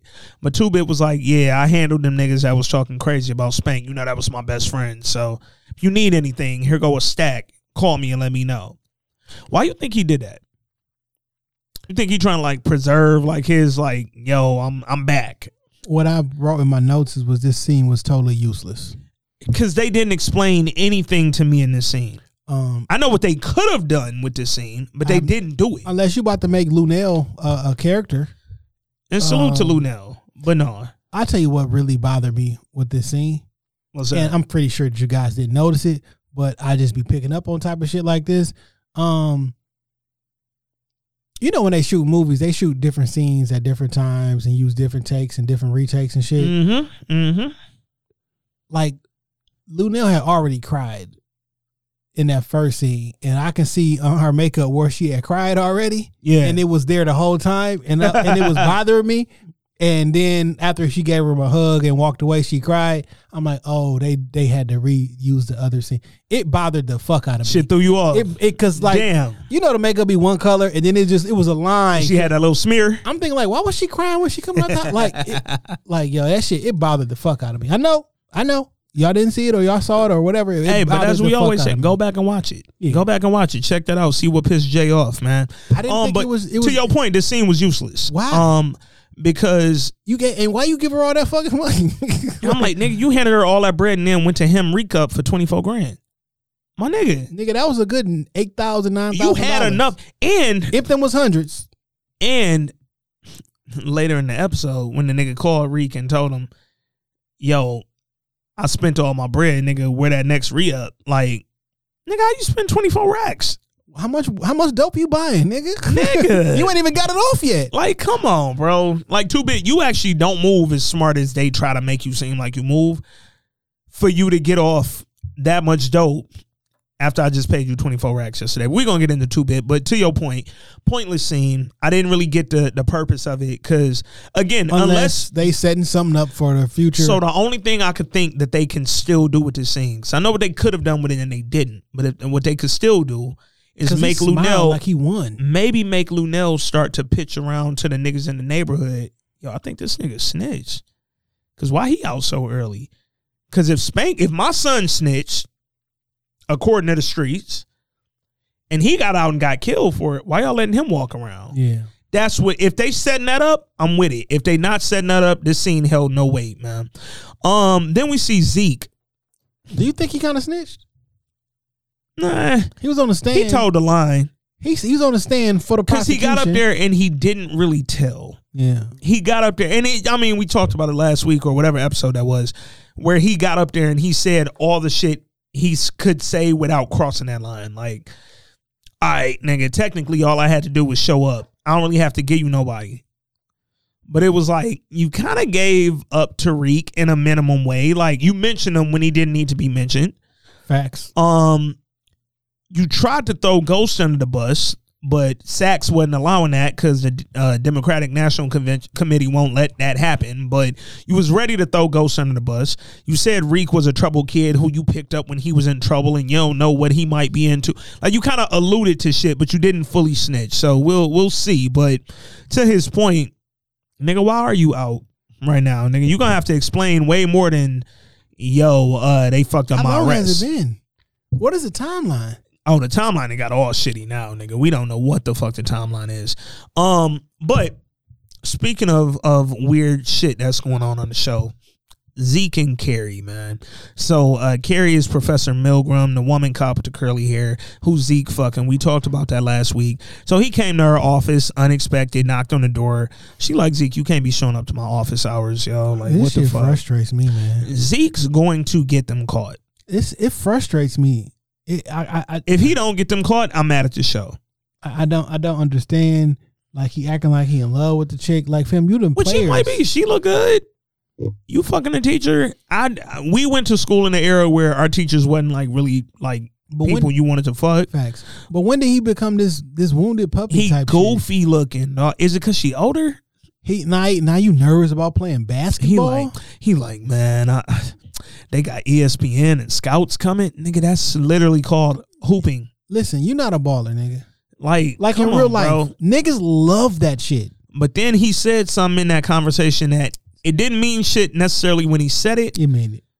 But it came up later, dog. So he said, he was like, it ain't about me. I'm holding down my whole family.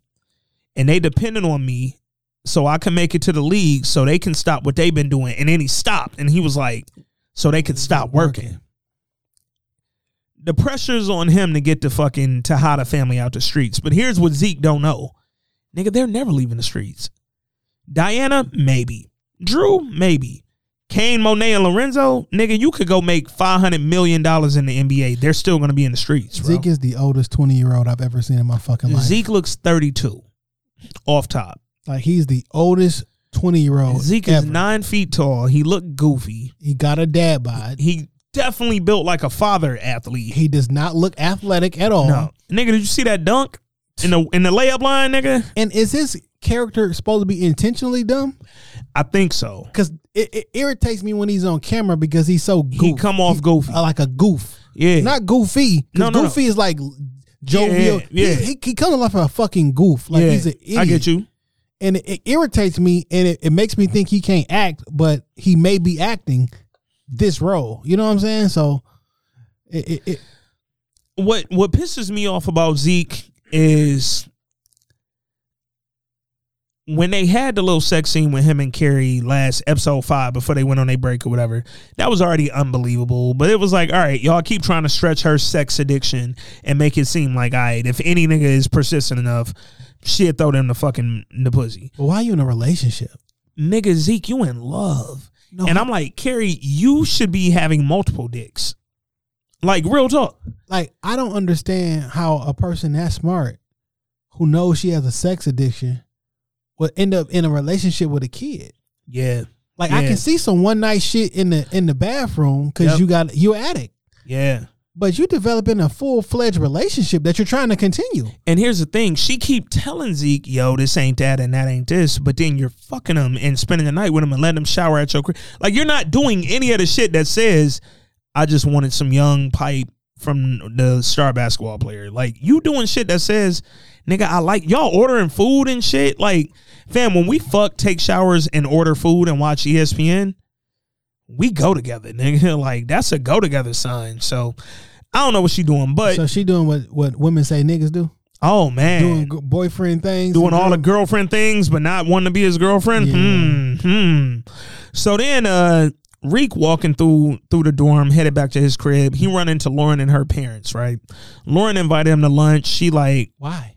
Lauren, we was just beefed out last week. You stormed out of my crib. And you gave me the eye when I walked in, and you kind of tried to hold me in class. And your parents don't like me. And you know they don't approve of me. Why did you invite me to lunch? And he literally, Reek did what he's supposed to do. Hey, how y'all doing, Mr. and Mrs. da-da-da? Hey, hi, Tariq, whatever. They gave him the fake hi. And Lauren like, we were just on our way to lunch. You're welcome to join us. Why? Fam, you're mad at me from the other day. Your parents don't like me. They love Malcolm, who you just broke up with. And all y'all was being weird in class. Why the fuck did you invite me to lunch? Literally on like, I have no idea why she invited him. But then Reek was like, all right, let me run to my dorm real quick. I got to grab something and then I'll be ready. Why did Lauren go? Why the fuck is you like, come? She went to go argue about last week or the other day or whatever. Fam, why did you invite me to lunch if you still mad at this?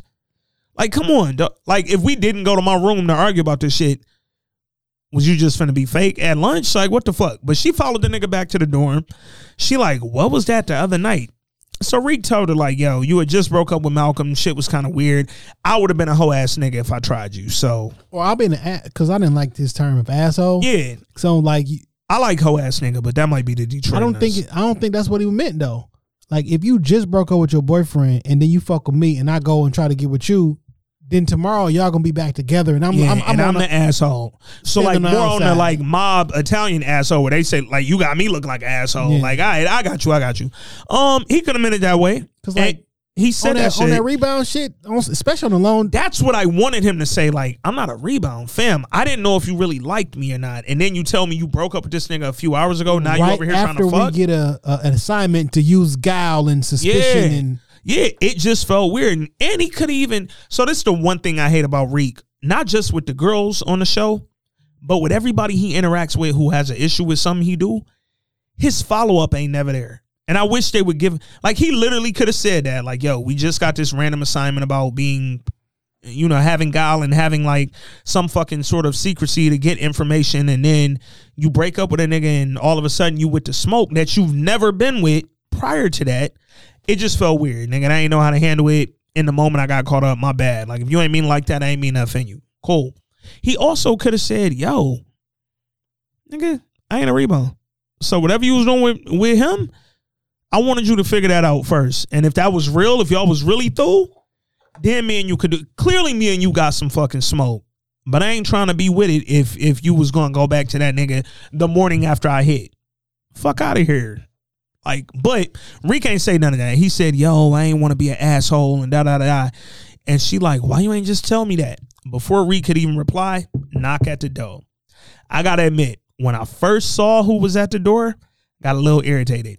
By the middle of the episode, I was mad as hell too. By the middle of the episode, I might have been her biggest fan, nigga. Like, I felt like she was great. Effie popped up at the door. If y'all don't remember Effie, that was shorty with the fucking afro from Choate who played Reek, told the principal he was selling pills. Why are women mean?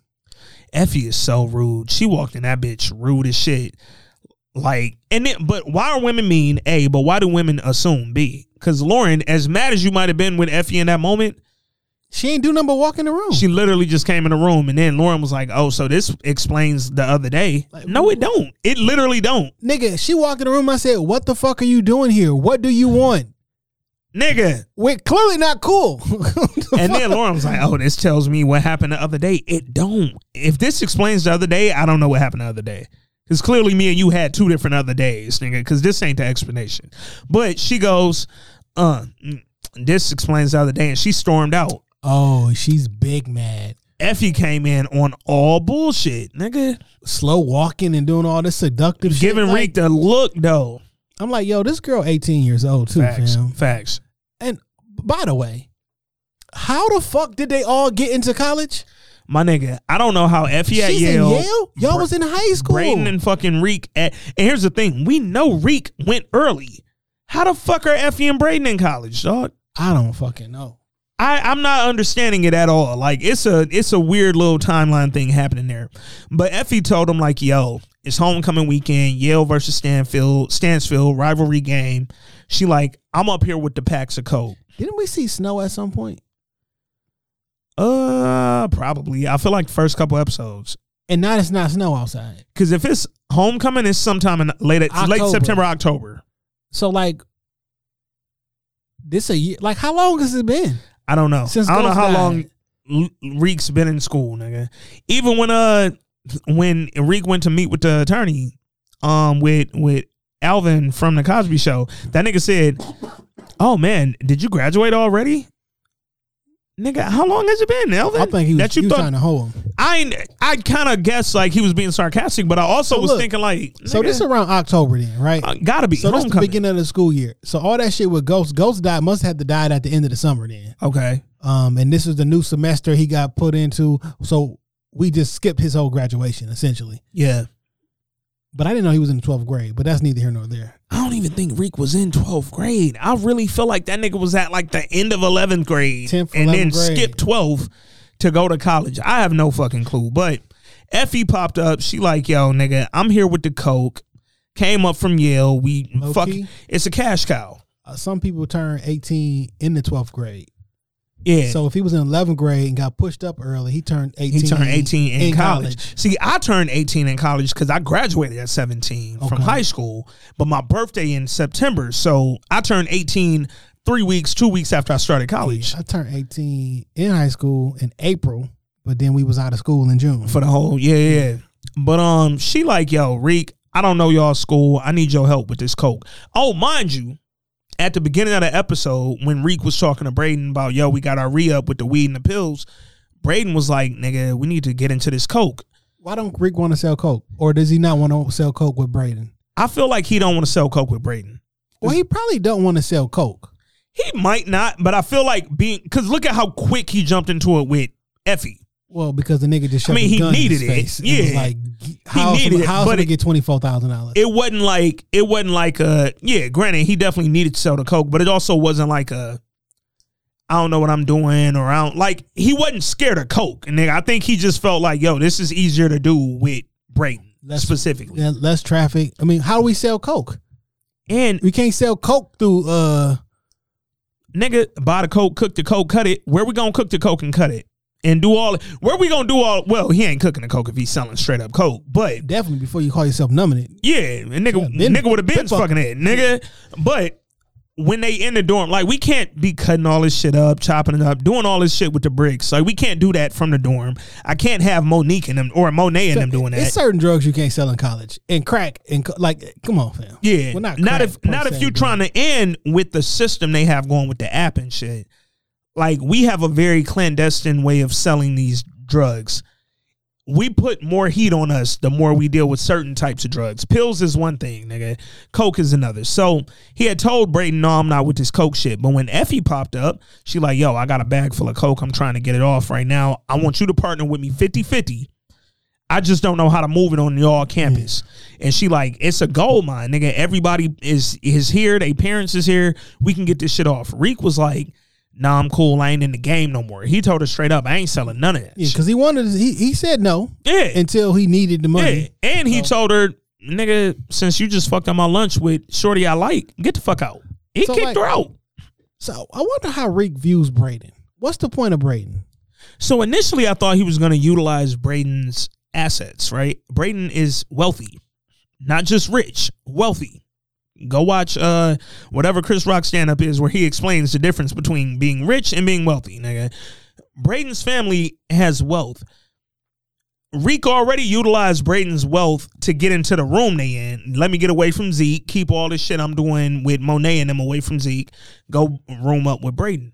But I thought he was going to be using Brayden's money or access to money. Like, yo, even Brayden told him when he said that shit about, yo, I did it because I needed to get money from my mom's lawyer.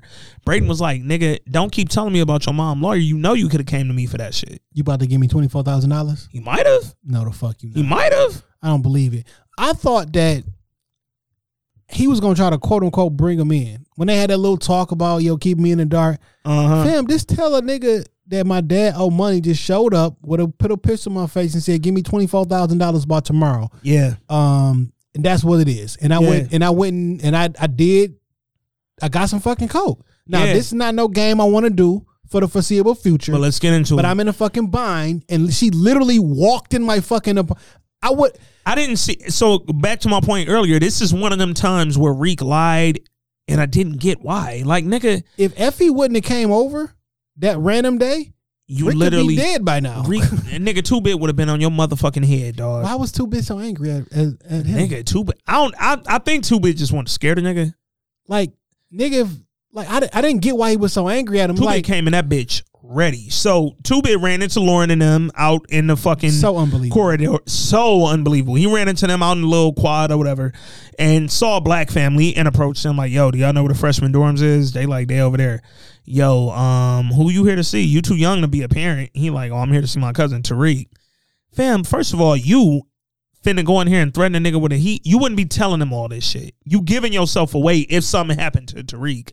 But then them, y'all wouldn't be. Oh, Tariq's dorm is right over here. All the names are on the door. Fam, I would rather him just walk through that bitch and just found it, because this shit was too. This was unbelievable, dog. Like, and I'm like, yeah, Lauren's parents might be straight laced and all that, and she might be straight laced. They not that dumb that they would just fucking say, yo, nigga, Tariq St. Patrick live over here. Strange man who said he was his cousin. Like, get the fuck out of here. Because, like, y'all asked him the last name. Yeah, like St. Patrick. I could say. First of all, what other Tariq go there? Who knows? Especially in this day and age. Also a fact. If I was like, yeah, I'm here to see Jason Johnson, absolutely. Yeah, just sure. Like on some Queen and Slim shit. Yeah. Oh, you know the Andersons? And that nigga just talked himself into So they told that nigga where the fuck Reek lived. Reek, in the dorm, he done kicked out Effie, kicked out Lauren. He in there trying to write his paper. Here come fucking 2-Bit with the heat. And he was like, yo, Ghost owed me money. Ghost told me he'd take care of me if I did XYZ. So I'm here to collect. I need 24 racks. I'm a reasonable man. I need it by tomorrow. But nigga, you're not reasonable with a gun in my mouth. But what you fell into realize, nigga, I was going to take care of you while you was in prison. Literally. I was gonna make sure that shit happen. Yeah, and give you some money, take care of your family, some shit like that, or make sure that you don't want for in prison. Yeah, that was gonna cost me $24,000, nigga. Yeah, because you literally can't get that amount of money on your JPay every month. Literally, that's a fact. Second fact is, nigga, you only out because of me. Like, me, Davis, and Tasha. Even though she don't know this, but like, We the reason you out. You taking a stand. Now, granted, Reek don't know that 2-Bit is also trying to set him up or be a part of setting him up. But it's like, nigga, you only out because of us. So I'm hoping that he gonna link with 2-Bit and make some money. Reek needs some muscle. And we learned that this episode because Reek not a fighter. Reek a lover. Reek be fucking effies in them. He don't know how to scrap when them killers pull up. But Reek told that nigga, yo, I get you the bread, like just fucking that back nigga the fuck up. Nigga. Immediately. Yeah, Reek didn't like put up much of a fight. I was kind of disappointed. Where is that? If you don't get your gun in my face, how the fuck you gonna get some money? Yeah. If my dad owe you money, we can figure something out. But nigga, relax. You ain't getting, nigga. You can either kill me and get nothing, or leave me, pull that gun down, and we can figure this out.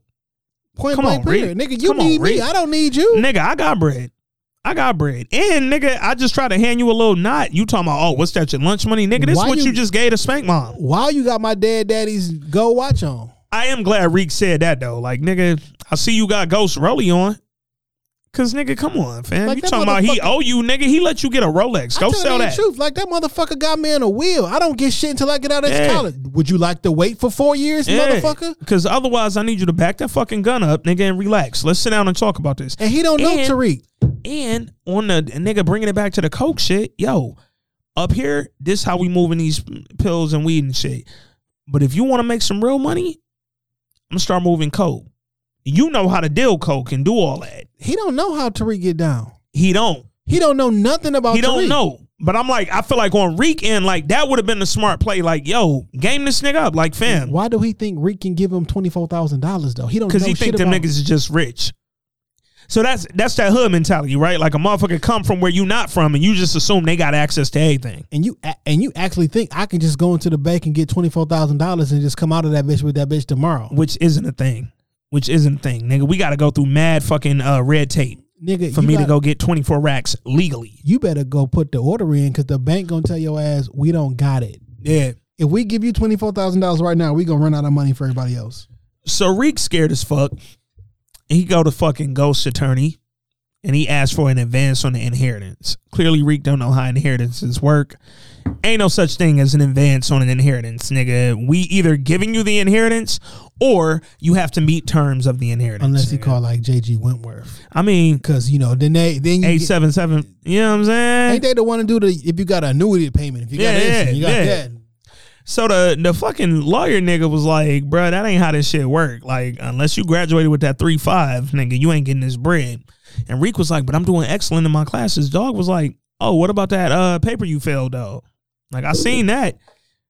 Nigga was like, point blank, you ain't getting the bread. So then Reek called Tasha. He like, yo, is there any lock boxes around the city that might have some extra bread in it? She was like, nigga, don't you think I would have told you that if there was, motherfucker? We ain't got no money. Like, what's going on? So he like, look, I can't tell you. I don't want you to get involved. Why Reek? He got his daddy gene in him, dog. Fam, how involved can I get through the sale? Who I'm calling? Fam, Tasha just looked at 2-Bit funny for even bringing your name up. Y'all don't think it's maybe a good time to be like, yo, man, that nigga 2-Bit pulled up saying Ghost owed him money. Do he even know 2-Bit? Reek? Yeah. He know who he is. He know his name 2-Bit? I don't know if he know that, but he know his face. He know the fuck he is. He know he was with Tommy and them. But I'm like, just saying like, yo, dog pulled up saying James owed him money, nigga. I don't know what the fuck is up, but nigga asked for 24 racks. Like, let your mom, granted, I don't think Tasha is nearly. Fuck asked for $24,000. Nigga, why not 25? Or 20. And what's funny, what the fuck? Reek and Effie got off 50 grand of coke. Reek made 25. You could have had a whole nother 1,000. You just wanted 24? Like, that's random as fuck. But then that nigga told Tasha, like, you know what? Don't even worry about it. I'm going to figure it out. But he was like, yo, it's a girl I want to work with, but she kind of played me last year. So how do I, like, trust her again? Tasha gave him that little bullshit advice. You know what you do? When your father cheated on me, I made him trust me. And it worked like a charm. What does that even mean, my nigga? So because Ghost trusted you, nigga, clearly it didn't work like a charm. You in jail in your oranges. And that nigga dead. You in there in your jail oranges, nigga. No, that shit didn't work like a fucking charm. So then Reek linked up with Effie, told her, look, all right, I changed my mind. Like, let's move some coke. I'll show you how to do this, son. And she like, word, nigga, you wearing a wire? I like Effie energy, dog. I ain't gonna lie. She was like, nigga, you wearing a wire? Because earlier you wasn't with the smoke. Now you up here talking about, yeah, let's move this coke, nigga. Reek like, nah, shit changed. When we was at fucking Cho, you know, when you did that shit, I really liked you. So I just felt like that was fucked up. And she like, look.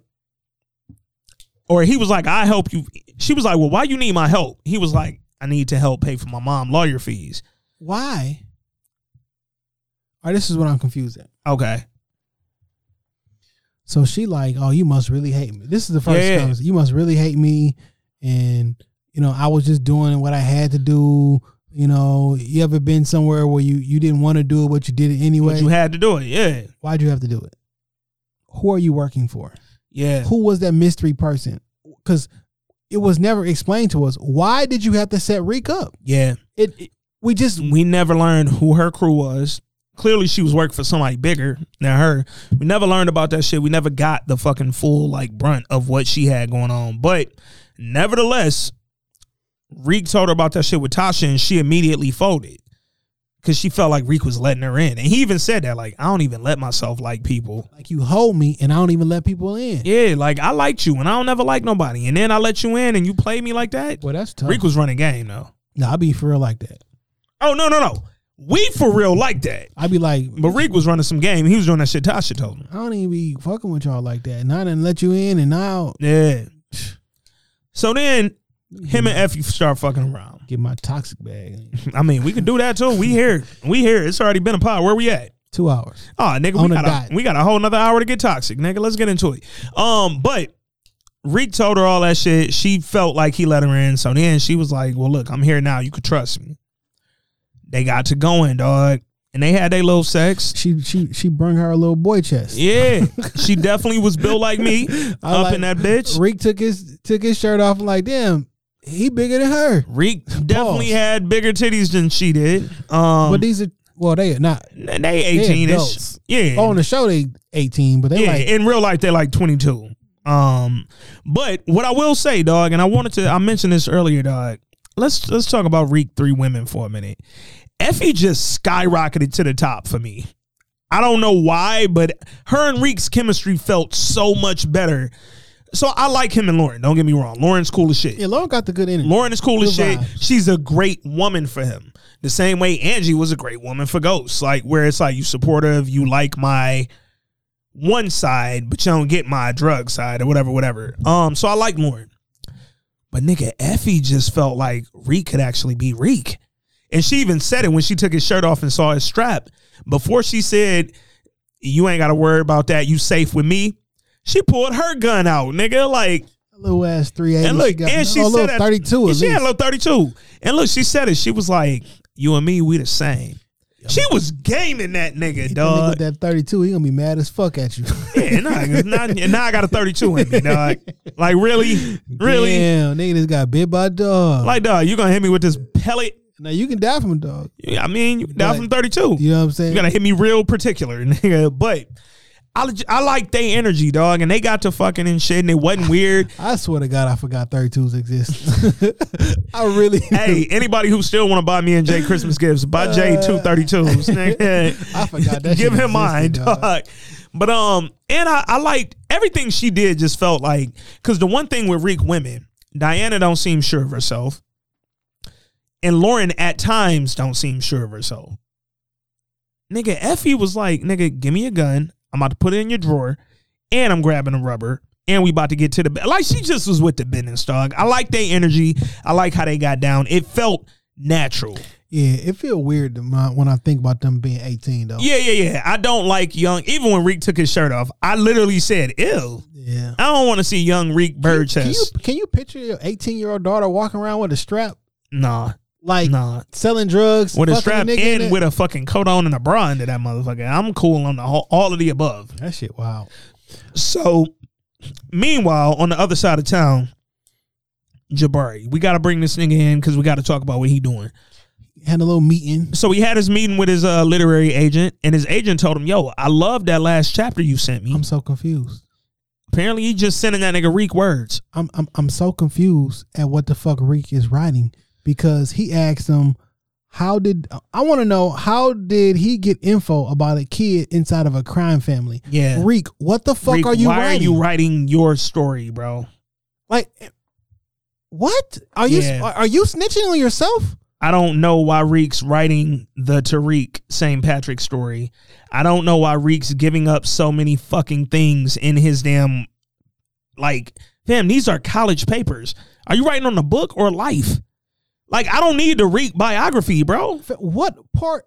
How would you ever write a story about a kid in a crime family for one of these reports, Reek? I don't understand it. Yeah, I really didn't understand what Reek was putting together, but apparently Reek writing some shit because the literary agent was like, yo, I do not like that nigga. Nah, he's a weirdo. He's a fucking super weirdo. But the nigga was like, yo, long story short, the fucking publishers is loving this whole new angle you got going on, and they rocking with you. So because of that, I need to know, like, what's the rest of the book? Like, we on chapter 6. How does it end? And the nigga Jabari don't know how it ends because I'm not writing this shit. Jabari look like a fucking crackhead. Jabari was like, I want this to be the literary tale of the black man. And I'm like, Jabari, what the fuck are you talking about? You're high as shit, nigga. You high as a fucking giraffe earring, nigga. I don't like this nigga, dog. But the nigga Jabari realized, okay, I need to have Reek keep writing these little extra credit papers and figure out what he doing in his life because I clearly don't fucking know. So he went back to the office. He started looking up Reek's dad, Angie, the murders, all this shit. Niggas getting killed. He learning more about Tariq. And then as he reading through Reek's latest paper, the Invisible Man joint, or I'm sorry, the one from last week, the extra credit joint, where he told Reek write about relationships and all that, he started realizing Reek's talking about his relationship with a woman. Whole time Reek talking about Lauren, saying like she's good for me and da-da-da-da. She brings out the best in me. Jabari still think Reek fucking Carrie. You know what's so funny? And the hilariously funny portion of this one is that pencil snap. Oh man, he crushed the pencil. Like that shit is wild. But the fact that you read something about a woman having a lame boyfriend that comes around and thought that was yourself, man, nigga, you think that you lame, nigga. You projecting energy on me, dog. I've been in all my notes. I say Professor Lame. Yeah. But like, nigga, you read a note. So let's just think this out. Okay. Let's go through it. You think that Carrie is having sex with Reek, which is gross, by the way. Yeah. So you tell Reek to write a story about a love story, but make it really, really personal. Yep. And you think Reek is writing about Carrie and her nerd boyfriend, which would be you. Yep. You think he would tell you that he's fucking your girlfriend? Like, come on, fam. Like, that don't even make sense. Even if Carrie wasn't your girlfriend, you think he would tell you he's fucking a teacher? You think he would even start to allude to that? After I told you, I don't trust you, nigga. Nigga. Like, why would I give you that type of fucking indicator? But because he thinks that him and Carrie are having sex. Yeah. And that the corny boyfriend, it would have to be you. Why do you think I would tell you that I'm fucking your girl? I literally wouldn't. I wouldn't. Like, I promise on everything I wouldn't do that. As extra credit for you to give me a good grade. Nigga. And why is nigga still talking about my failed paper and I'm writing you mad extra credit papers? Nigga, have I not gotten that credit yet, bro? Like, and who got access to my files? Nigga, how the fucking lawyer go change my grade, bro? Like, why the lawyer know, nigga? Oh man. So in the fucking dumbest move in history, after Reek fucked Effie, apparently they didn't stay together for the night because Reek got up and dipped to go meet Drew at a motel. It was daytime. Remember? When Effie came over there. Oh, well, I'm just saying they ain't stay together, period. But he dips. He goes to fucking meet Drew at a motel. He don't realize Jabari's following him because now Jabari on his fucking, you fucking Carrie. So when Jabari first saw him, Reek was on the phone texting. So Jabari called Carrie. She ain't pick up. She texted him back, I'm with a student. So now he really furious, nigga. And it's how did he find Tariq to follow him? Jabari. At night. This was my issue with this entire episode. More than anything they did this whole episode, bro. Jabari, if you think Reek and Carrie fucking, instead of following Tariq, just go follow Carrie. You know where she live. You know where her office at. She teaches with you. My nigga, easy as 1, 2, 3. When she said, I'm in the office with a student, go to her office. It's next door to yours. Outside the door. My nigga, You could literally see if Reek went to her office to go fuck.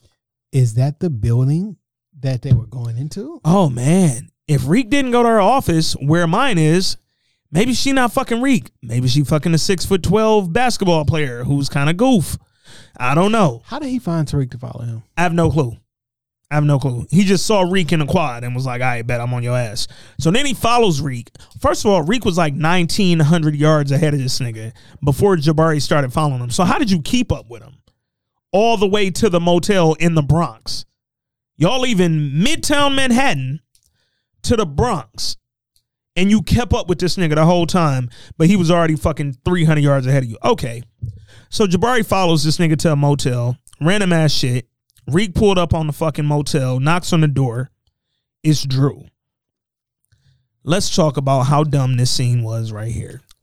Drew opened the door, and in the history of fucking drug dealing, I have never seen two niggas exchange drugs in the doorway of a public motel. Man, why'd you get the motel? First of all, I literally could have come to your house. Off top. Or you could have came. Second of all, but I'm not Uber. Nigga, you come up here for the dick from Evan? You up there getting fucked? Drewski? You up there getting popped in your booski? Drewski? Come on, Drewski. Nigga, but no, you want to meet in this random broke down motel in the Bronx. First of all, nigga, we both from Queens. Why the fuck are we in the Bronx? Like, it's mad questions. But then, why in the hell did y'all have a full conversation about the whole operation in the doorway? Loud enough for a nigga who's around the corner to hear it. Man, that nigga Jabari heard about DC Joe. He was taking notes like, oh, who is DC Joe? Then the nigga's like, oh, course correct? Like, come on, nigga. You mentioning course correct in the doorway, my nigga. You're literally blowing the fucking bag right now, bro. Don't make no fucking sense at all. Dog, and the whole time they just having a pure ass conversation in the middle of the motherfucking doorway. Jabari taking notes.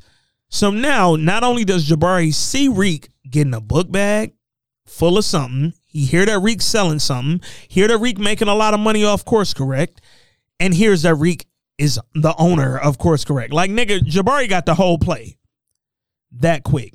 What the fuck just happened? And the first thing he think to do is cock block. Nigga. Let me text Terry, be careful with Reek. I hear like, it. And Carrie over there like, nigga, I'm sucking Zeke dick right now. I don't even know what the fuck you talking about, Jabari, nigga. Like, the hell you talking about, Damon? Like, what is Jabari on, dog? So then, the nigga fucking Reek, he gets his re-up from Drew. He goes back to school, I guess. Effie comes over again, and this time, Reek telling her how to slang the work and shit. He agreed to it earlier. Now he actually showing her like, yo, the fucking kids is up here. He was like, you can kind of tell by their interaction with their parents what kind of energy they on real quick. You can look at these niggas and tell if they need a bag of this coke. So he telling her all that, giving her the game. She's soaking it up. But then she like, yeah, so we gonna get to work later, nigga. I'm trying to fuck again. That nigga Reek like, man, I'm glad you don't go to school here because I would never get no work done. Reek, you don't get no work done now, nigga. Somehow all you do is run around all day, literally from Queens to the Bronx to Manhattan, and then you turn in 24-page papers, nigga. Get a car, nigga. Fam. Nigga, take $2,000 of them dollars you making for Davis one time and go buy a little beat up, dog. Like a little A to B. Reek can get around an A to B. At this time, Davis not backing out this case. Yeah, he not. So you don't have to pay this nigga every week. You can stop paying him. What are you gonna do? And nigga, fam, I don't know if niggas have ever had a returner or an attorney, but pay the retainer. And then at the end, y'all discuss the fucking total bill. Nigga, like, yo, I want to retain you for this much. When the case is over, nigga, let's talk about how much it costs. Reek, what the fuck are you paying this nigga weekly for? I just don't understand. But meanwhile, Brayden is at lunch with his parents and his siblings, right? He got a brother, Trace, who we all know, and then he got a little sister. Brayden realized when this nigga Trace nose started bleeding, yo, something up with that nigga. So he asked his sister, what the fuck wrong with Trace? She like, oh, we had a few lines earlier. He'll be all right when he calm down, when he come off his high. Brayden like, nigga, where the fuck y'all get coke? She like, I mean, shit, I don't know, nigga. I ain't putting you on my dealer. So now Brayden in his mind like, Who the fuck came to sell coke on me and Reek campus, nigga? We sell the drugs up here, dog. Fuck is going down? Why does nigga think he a kingpin? Braden absolutely thinks that they have a monopoly on the drugs on this campus. Nigga, whole time, one, we sell pills. Two, nigga, we got into the pill game by taking over a nigga who was already selling pills at the frat parties. The white dude who they brought the stripper Epiphany to his room and shit. Nigga, Braden, why you think y'all the only ones selling dope, bro? It's college. It's gonna be a couple niggas up there slinging, bro. But more importantly, to Jay's point, y'all don't sell coke. And Rick just told you we ain't got to get into that game, bro. We making money. We lucrative, good how we are. You relax. There's only one drug on this campus. Yeah, nigga, pills and weed. 2 drugs, but 1 drug dealer. And I'm like, Braden, what the fuck? So now he pissed the fuck off. Speaking of pissed off, let's talk about Kane. So Kane, obviously been working with the GTG, just robbed a church last week, got off on that. Now he back with the GTG niggas, with the leader, Guap, and some young nigga named Bars. And he telling them, yo, Reek is the reason that Monet don't work with y'all no more. Never mind the fact that whatever happened with Monet and the GTG, Kane, you were the one who beat up Guap and pulled the strap. Beat the fuck out of him. Almost killed this nigga. But now you there saying, oh, this all Reek fault. Like, Monet would be fucking with y'all if it wasn't for Tariq. So, you know, let's kill this little nigga. So they getting a young nigga, the nigga Bars, they getting him dressed up for the rivalry game between Yale and Stansfield. They got him in a Stansfield hoodie, putting paint on him. Not a bad idea. It wasn't a bad idea. Keep this nigga low key, make him look like a student or a fan. And even if he's on camera, his face is painted. And they gave him a knife. Told him, yo, it's going to be metal detectors at the basketball game. So here, this knife won't go off. Probably a plastic joint. It was a toothbrush. Oh, was that a shiv? Yep. They gave him a shiv? Okay, I wasn't really paying attention, but good catch. So they told him this shit won't go off. Corner that nigga, get him alone, and when you kill that nigga, call us. He like, yo, why we killing this Reek nigga again? Kane like, nigga, you scared? Guap like, nah, Bars don't get scared of nobody, nigga. Bars with that smoke. So I'm like, okay, we finna see a little throwdown up in this bitch. So everybody getting ready to go to fucking game. Meanwhile, Reek and Effie just fucking collected 50 racks real quick. Effie got on the campus after Reek told us how to move at work. She sold it. She gave Reek his 25. Reek lit. 2-Bit hit him up with my money at nigga. Yeah. So Reek like, hey, Effie, like, I gotta go, but let's link later though. He like, how long you here? She like, just for the weekend, but I can stay a couple extra days. He lying, talking about he gotta go pay his mom's lawyer. She like, let's go with you. Yeah, nah. He like, no. And I'm like, hey, that's reasonable. I don't want you to pull up on my family attorney or whatever. It's about my mom case. You ain't got to be there. But same time, we ain't no relationship. We just smashed. Effie, I literally haven't seen you since I last seen you, nigga. So, but he like, you know what? Let's get together later, though. You know, I wouldn't mind you staying a couple days longer than the weekend. She like, bet, I'm with the smoke. So then he texting 2-Bit like, yo, meet me at the fucking basketball game. When you get to the arena, text me, nigga. And 2-Bit like, bet. Meanwhile, on the way to the game, Carrie ran into Zeke. And real quick, back to Effie. She randomly mentioned when he was like, I want you to stay a little bit longer if you can. She was like, you sure your roommate would be cool with that? I don't know, because that nigga used to have a crush on me when we was at Choke. I don't know if he'd be cool with us fucking and shit. He was like, I handle that nigga. I'll worry about Braden. Don't trip. So then Carrie run into Zeke on the way to the game. She like, Zeke, how you feeling? You feel a little bit better now? He like, yeah, I'm good. Da-da-da. They talking, chopping it up. Here come Monet. Why Monet don't know how to talk to people? Like, ever. I want Mary J to turn the toughness down just a little bit. You know what I'm saying? Like how she delivers something. Like, I get it. You the strong... Like, I feel like... I want her to turn that tough down. I want Zeke to turn his goof down, nigga. Everybody turn they shit down just a little bit, bro. Because y'all niggas is acting a little OD, bro. Like... I never feel like Mary J's character is talking. I never feel going like... off all the time. It's 2 dialogues. I mean, I'm sorry. It's 2 monologues, but it's never a dialogue. And whoever she's acting in, I don't never feel like they're talking to each other. I always feel like she's reading her lines. Yeah. Because they come so... It's aggressive. Matter of fact. Yeah.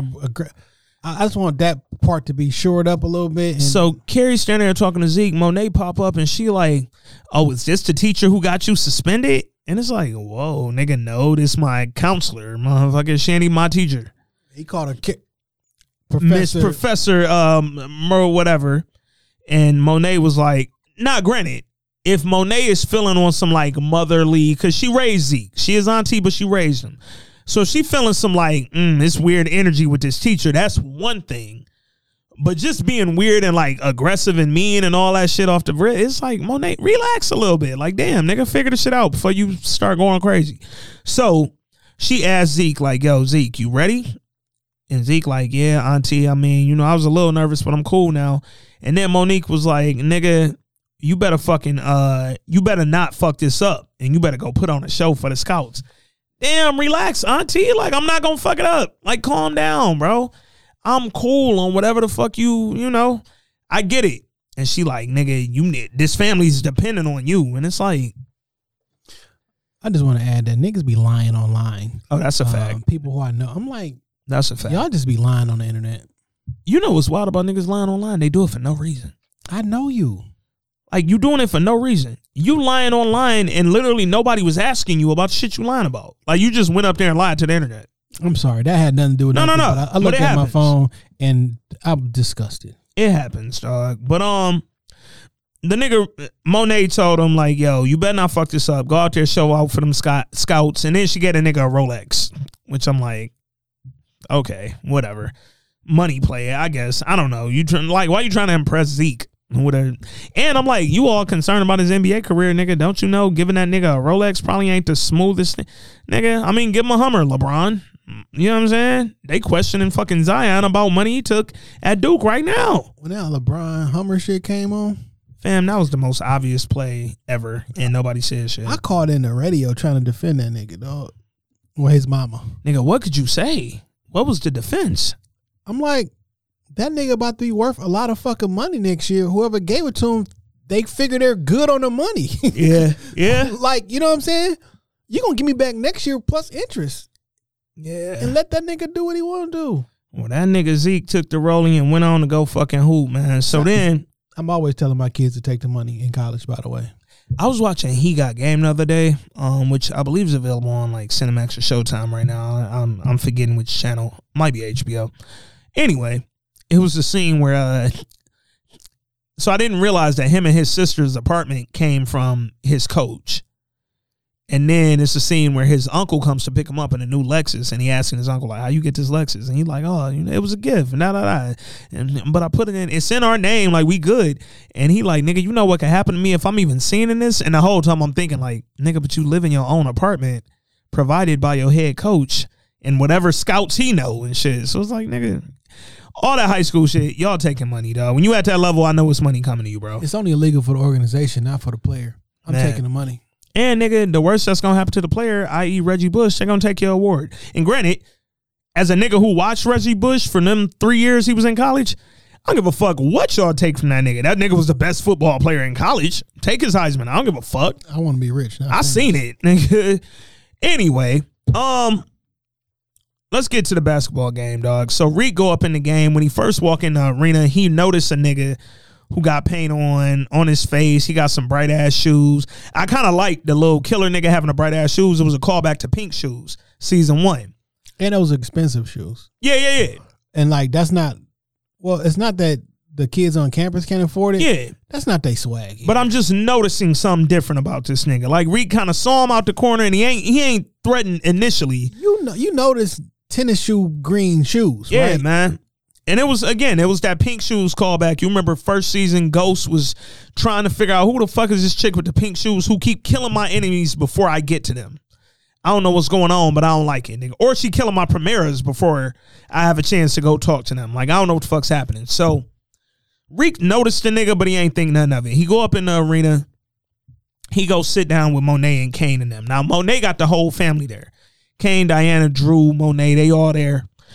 Reek sitting next to Monet, Drew and Kane sitting behind them. Reek don't know, obviously, that Kane is a part of this whole setup to get him killed at this game. So Kane phone go off, or I'm sorry, Reek phone go off. It's 2-bit, like, yo, nigga, I'm here. Where you want me to meet you? Reek like, nigga, meet me at the front. So when he get up to leave, he like, yo, I'm about to go to the concession. Y'all want something? Diana like, yeah, give me a water. Kane put a whole order in, nigga. Let me get some nachos, some fries, an orange soda. burger, 2 hot dog. I'm like, Kane, nigga, relax. Hey, listen.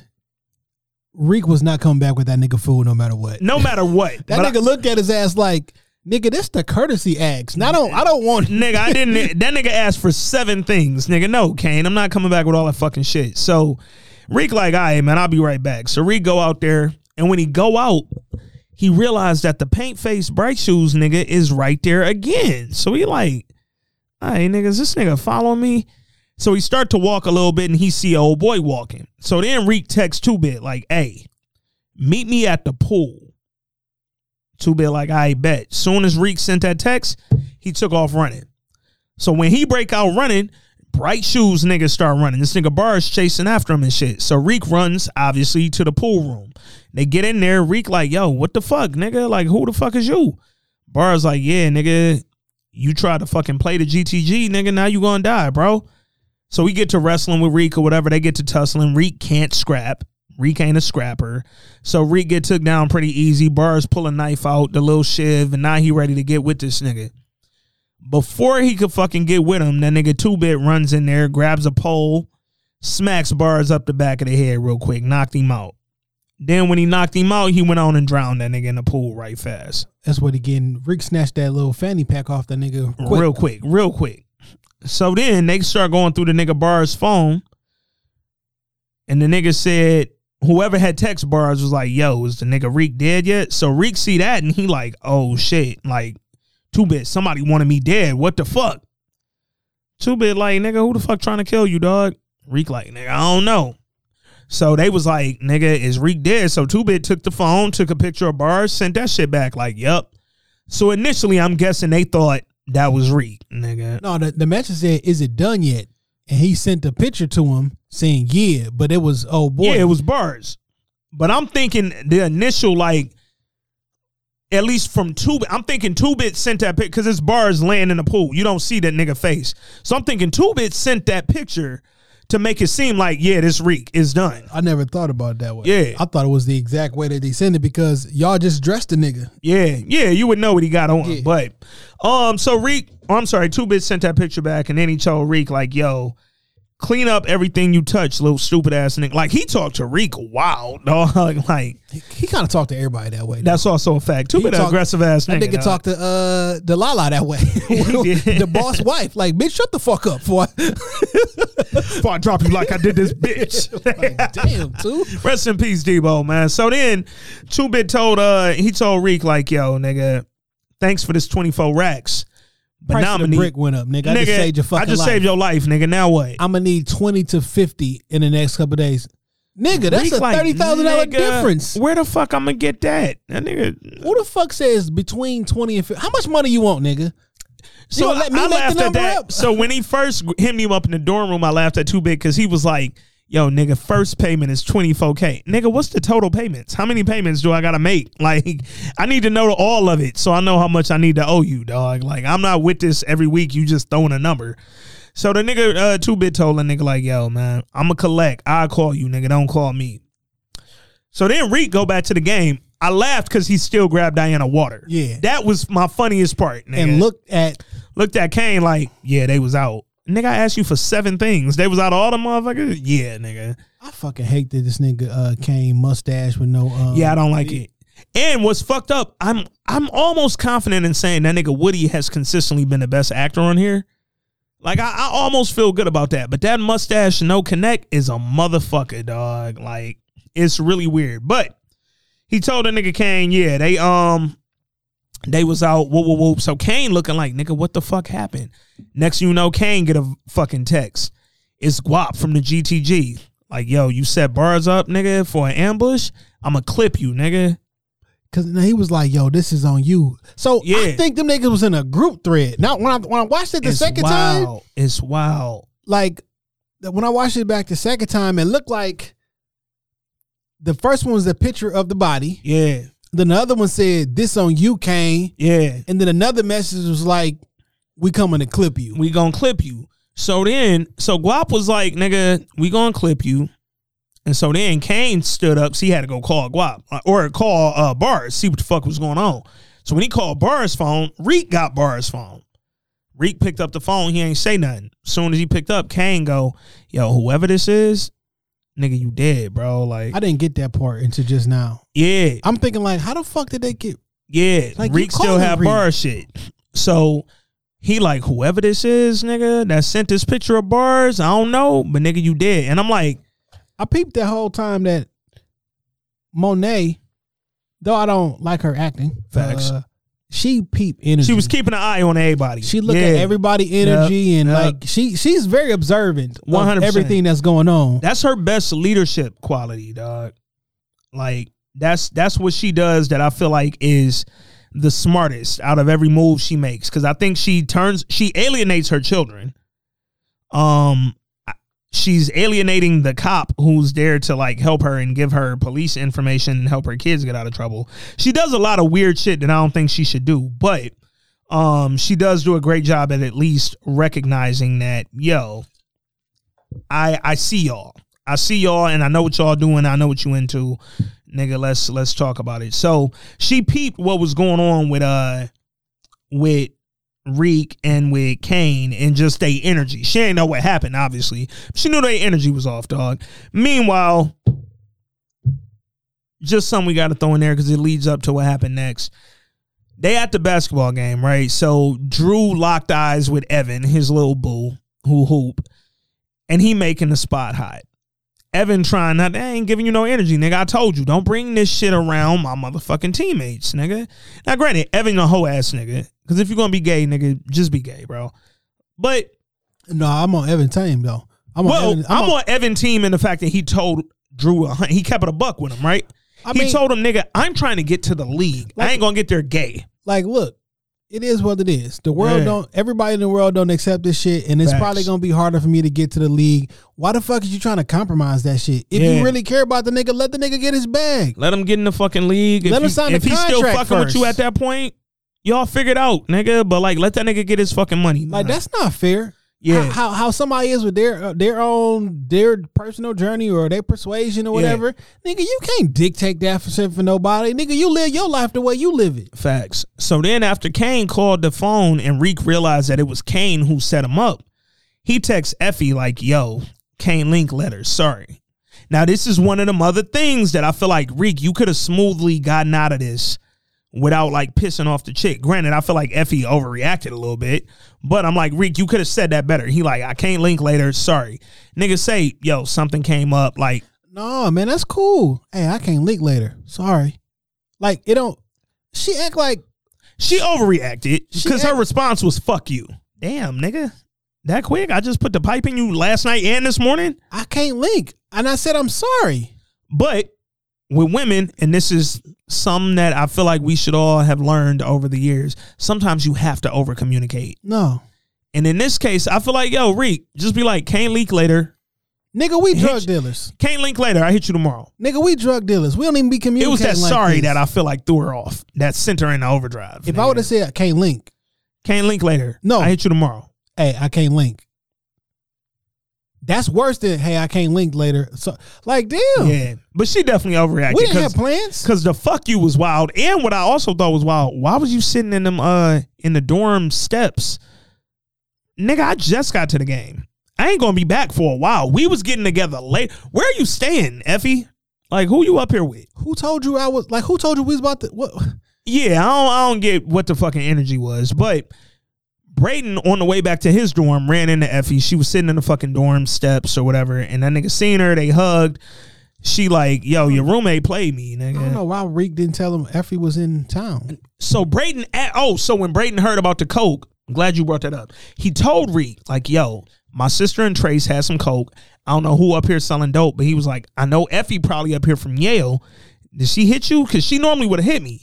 I'd have been like, yeah, she here and I just hit her earlier today. Yeah. She probably is she selling pulled up coke. on me. She probably selling dope. I'm not going to ride her out and say she's selling coke. Yeah, but she up here. Well, Effie is up here because I smashed earlier today. That's the end of that. Yeah. But again, one of them lies that Reek tells for no reason. He is daddy's son, nigga. Because some of these lies get you in more trouble than the truth would, dog. But the nigga told Brayden he ain't know Effie was up there. So when Effie seen her, or when Brayden seen Effie, he like, yo, nigga, I ain't know you was up here. Whoop, whoop, whoop. She like, yeah, I'm up here for the game. He like, oh, that's what's up. Reek know you up here? She like, yeah, that nigga played me for the night. So it's still cool right now because she like, what? He played me. And Brayden was like, oh, for a little blonde, talking about Lauren. So it's still good. And then Braden's sister walked up like, yo, hurry up, Brayden. You know how dad gets. We got to make it to Hamilton at whatever time. And then she realized that Effie was right there. And she was like, oh, hey, good to see you again. So what I thought was going on, which I'm fairly sure was going on. Yeah. She was lying to Brayden. So he didn't realize that she was up here selling coke. Yeah. When his sister walked up and the cat was out of the bag, then she just threw Reek under the bus even more. Yeah. Yeah. Wait a minute. You mean to tell me you were selling Fuck the whole shit up, This dog. nigga act like he got cheated on. Fuck the entire shit up, bro. So that nigga Brayden, like, wait, you and Reek were selling coke? Oh, because when Brayden's sister asked Effie if she had more coke, she like, nah, but I bet your brother roommate does. Brayden like, wait, you were selling coke with Tariq? She like, nigga, yeah. Like, and then he played me. So when you see him, tell that nigga suck my dick. I'm like, whoa, Effie, you getting a little out of pocket here. Like, at a certain point, we got to talk about fucking, you know, me and you are still drug dealers and this shit could get ugly. Like, watch how you talk to me, nigga. Talk to me nice, bro. But overreaction aside, now Brayden pissed off, right? Because Brayden like, nigga, what the fuck? Like, not only did you lie to me about Effie being up here, you lied to me about not knowing she was here, but nigga, I specifically asked you yesterday morning if we could get into the coke game. And you told me no. And then a day later, you selling 50 racks worth of coke? Like, come on, bro. Like, I told you this was a hot weekend to get some coke off, and now you getting it off with Effie. Granted, you had a specific situation, but nigga, hit me. Let me know when I ask, bro. If nothing else, if you ain't gonna tell me up front, when I asked you if you seen old girl, let me know. When I asked you if you knew she was up here selling coke, like, tell me something, dog. Like, you telling me a bunch of bullshit. So Brayden rightfully a little irritated, but again, them niggas some snitches. And here's the thing with Reek. Effie snitched on Effie done already snitched on Reek before. Why you telling niggas that I'm selling drugs? Then you snitched to Brayden. After you snitched to the principal at Cho, when you just told me I could trust you. I won't say snitching. Cause you telling. Police. You telling. Stop telling. You telling. But you then divulging information that don't belong to you. What I'm trying, because you don't know what me and Brayden into. At all. So to be telling him that I got coke. Like, don't tell Brayden I got coke in front of his sister. Why do his sister know your face? Like, what the fuck is Effie not really good at this shit? And now his sister knows that Reek sells drugs. And his brother know that Reek got pills. Like, come on, Come on, bro. Effie, you moving bad, dog. But then I'm also looking at Effie like, or I'm looking at Reek like, nigga, go tell Brayden straight up. Fam, what we can't ignore is your brother walked in here and stole half our work. Period, point blank. Where my fucking money at? So until I'm paid for that half of the work, fuck that we made it up and got back to the connect. So I need that money. So another reason why I don't trust Brayden's character, because you talking about Reek, you could have came to me. Nigga, your brother stole half the work. Where the fucking money at? Literally. I need all of that. Matter of fuck your brother stealing the work. Nigga, you put that shit there. Yeah. You put that shit in the stash box. You hid the work and he stole it. One of y'all need to pay me, dog. Period. So if I can come to you and ask you for $50K or $24K, how about you just replace the fucking money I'm down? Facts. Your brain ain't working that way, huh? Talk to me. How come when we ain't got no fucking work, you don't offer to up the money? Yeah. I'm doing all this shit. I'm taking all the risks. All your fam, only thing you doing is taking money. Brayden, I ain't even send you to the motel to get the re-up from Drew. I'm literally doing everything and then supplying you with it. And neither one of us are out there selling the course correct shit. We have people we pay to do it. We supply them with the work. They move the work across campus. You literally just collecting, bro. Only thing that you did was the tester to see if niggas liked it. The only drugs you sold was for Kane. Directly. Yeah. You ain't really with this shit, bro. And that's why he think he hard now. So now he want to sell coke. Yeah. Because he sold some shit on the street with Kane. Yeah. And at the end of the day, dog, I was glad he hold your dumb ass and was like, nigga, how much do a brick of cocaine cost? Do you know how to cook it? Yeah. Do you know how it is? Do you even know? You know anything about coke, bro? You don't. So stop talking to me about this shit. Just because you're rich and you know drug users, that don't mean make you a good drug dealer. Fam, I know so many coke heads. I don't think they'll be good at selling coke, nigga. Period. So after the fucking basketball game, Stansfield won. Zeke apparently got off, went in there, balled out, 40-point game. Whoop, whoop, whoop. They go to the club to celebrate, him and his teammates, right? So they pull up to the club. While they there, Drew called Evan. Drew hit Evan like, yo, where you at? Evan ain't responding, nigga. Drew FaceTimed him. Evan ain't pick up. So then Drew like, all right, fuck it. I'm going to call my cousin. Called Zeke. Zeke like, yo, nigga, we at the club. We got a section right now. Pull up, Drew. So Drew took his ass up there to go cock block. Now, Drew, you want some real feminine energy right here? And I don't really like the way that you coming at the nigga Evan. Because, again, Evan done told you already. What me and you do is what me and you do when we do it, nigga. But you ain't got to chase me around and all that. Like, you being weird now, bro. Like, even if I hit you back when I got to the dorm later and you pulled up. Like, don't pull up on me at the club and you calling your cousin and pretending you want to hang with us and shit. Like, that's kind of weak. But Drew came to the club, hung out with them niggas, bought them some champagne.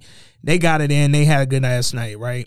While they there, the nigga, it was two chicks, little groupie chicks came up. Didn't I see y'all on TV earlier? Whoa, whoa, whoa. Zeke like, nah, you ain't seen me. You seen my boys, though. So, you know, why don't y'all get them some pussy? So Evan went out there with a chick knowing he ain't want to fuck.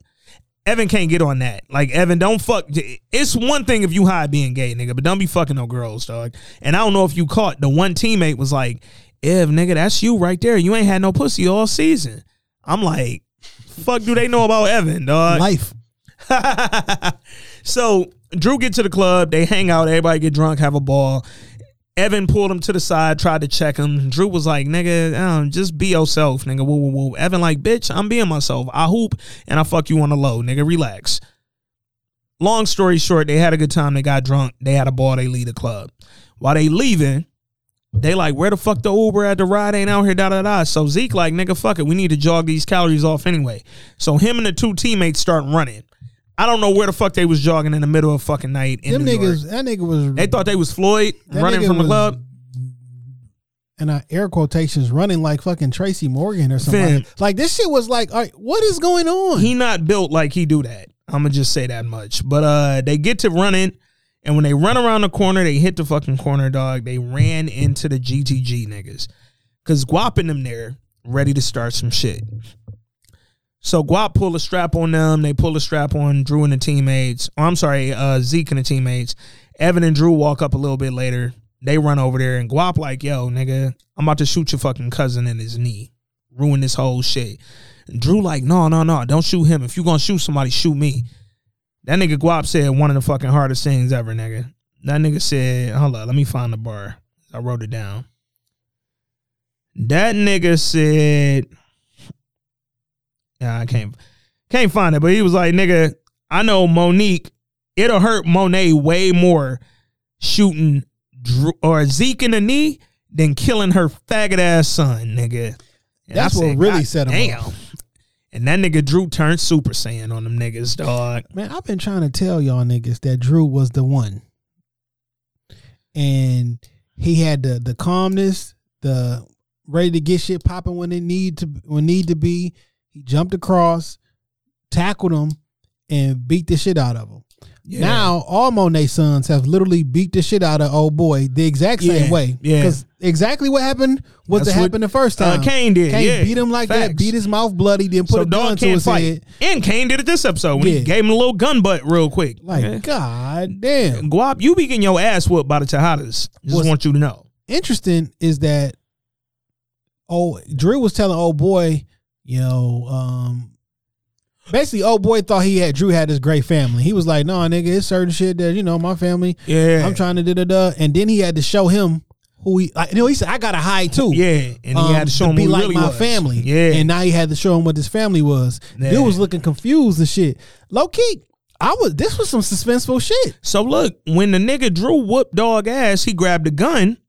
And mind you, the whole time Guap had the gun at Zeke's knee. Yeah. So when Drew ran up on him and tackled him, the gun went off. Yeah. You didn't know. Did he hit Zeke? Zeke was making that face like he might have just got shot, but it was also like, did he though? I don't fucking know. So after Drew whooped that nigga ass, he grabbed the fucking gun from him and pointed it at him. I'm like, oh shit, Drew might shoot this nigga in his fucking face. And everybody just sitting there staring like, what the fuck? So the other two GTG niggas ran off, which I'm like, y'all some hoes. Where y'all guns at? And nigga, this y'all leader on the ground getting beat up. What's so funny is the other two basketball players that y'all was holding, them niggas dipped off, and y'all just was standing there. Yeah. But then later on episode, y'all ready to kill Kane. Yeah. I didn't understand. Because y'all about that smoke, but when the gay nigga just whooped y'all I'll be honest, leader ass, y'all ain't do nothing. I wanted Drew to shoot this nigga in the head. I really did. I thought it was coming. I thought Drew was finna do it.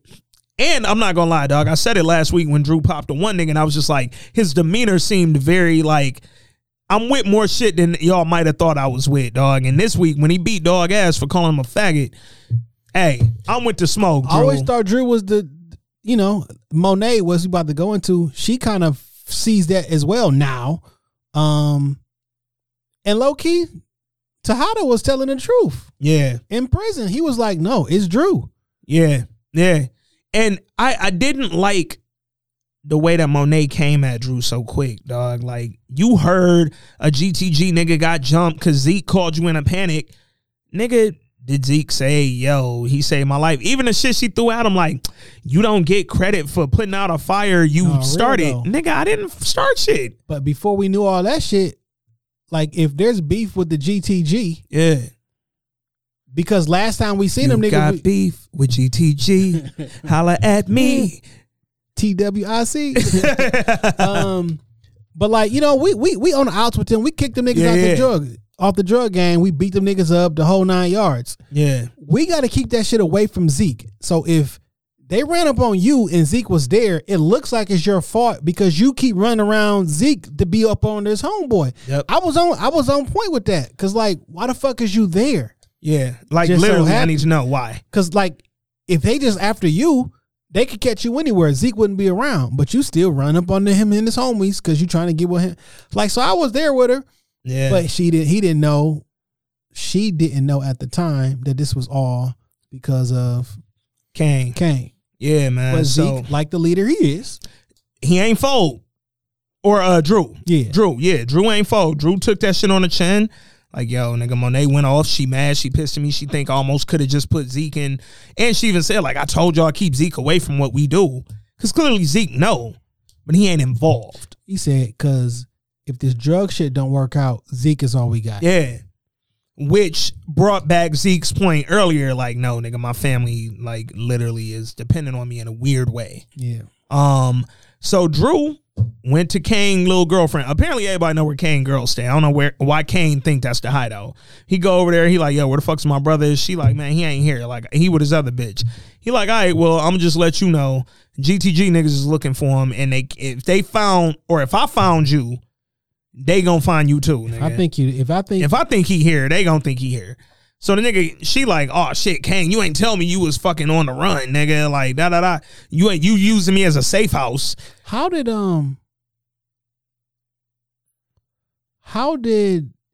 Monet find out that Kane tried to kill Reek? So when Reek called Tasha and said, Ma, because you remember Tasha, I ain't like how Tasha picked up the phone, by the way. You must really miss me. I was like, fam, I literally said, who the fuck Tasha talking to, nigga? Like, she pen palling niggas, but she was talking to Reek, and Reek was like, Ma, somebody tried to kill me today. Now, mind you, this is hours later by the time Reek said that shit, which I also was like, nigga, I'd have told Effie and got some. I just remembered. But look, when Reek told Tasha, yo, somebody tried to kill me, but I can't tell you what I think happened, and then Tasha called Lorenzo. Yeah.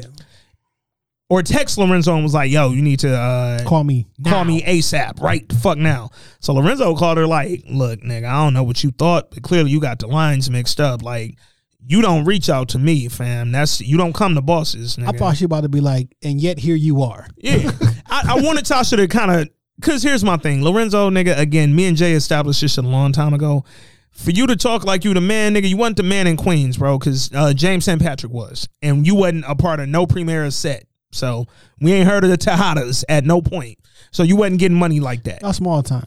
Facts, nigga. Y'all literally a small time 4-family factor, dog. It's a family. That's it. Yeah. GTG was 4 niggas. Yeah. Literally, GTG had the weakest crew in the history of crews, bro. And how you and your little tiny ass family, where is the money coming in to pay off all these cops? Man. Like, what are y'all doing, COs bro? To have you, like, come on, man. Come on. What are y'all doing, bro? So, she called Lorenzo and was like, look, man, somebody come at my son again. I don't know how, but I'm gonna find a way to get to your. She was like, I thought, why you lying to me, telling me you the boss in that bitch? Yeah. Oh, I'm the man. So you mean to tell me you put a hit on my fucking son? Yeah, because if it was you. And now he all like, tell me about this. Wait, what? Oh, a second ago it was, I got everything crossed and shit like that. No, nigga, you ain't no boss. If you touch what I love, I'm gonna touch what you love. Yeah. Now why don't you go ask? And she told him. She said, if you hurt what's mine, I'm gonna find a way to hurt what's yours. Cause I know I'm in jail and I'm impaired right now, nigga. But I'm gonna figure out how to get to your people.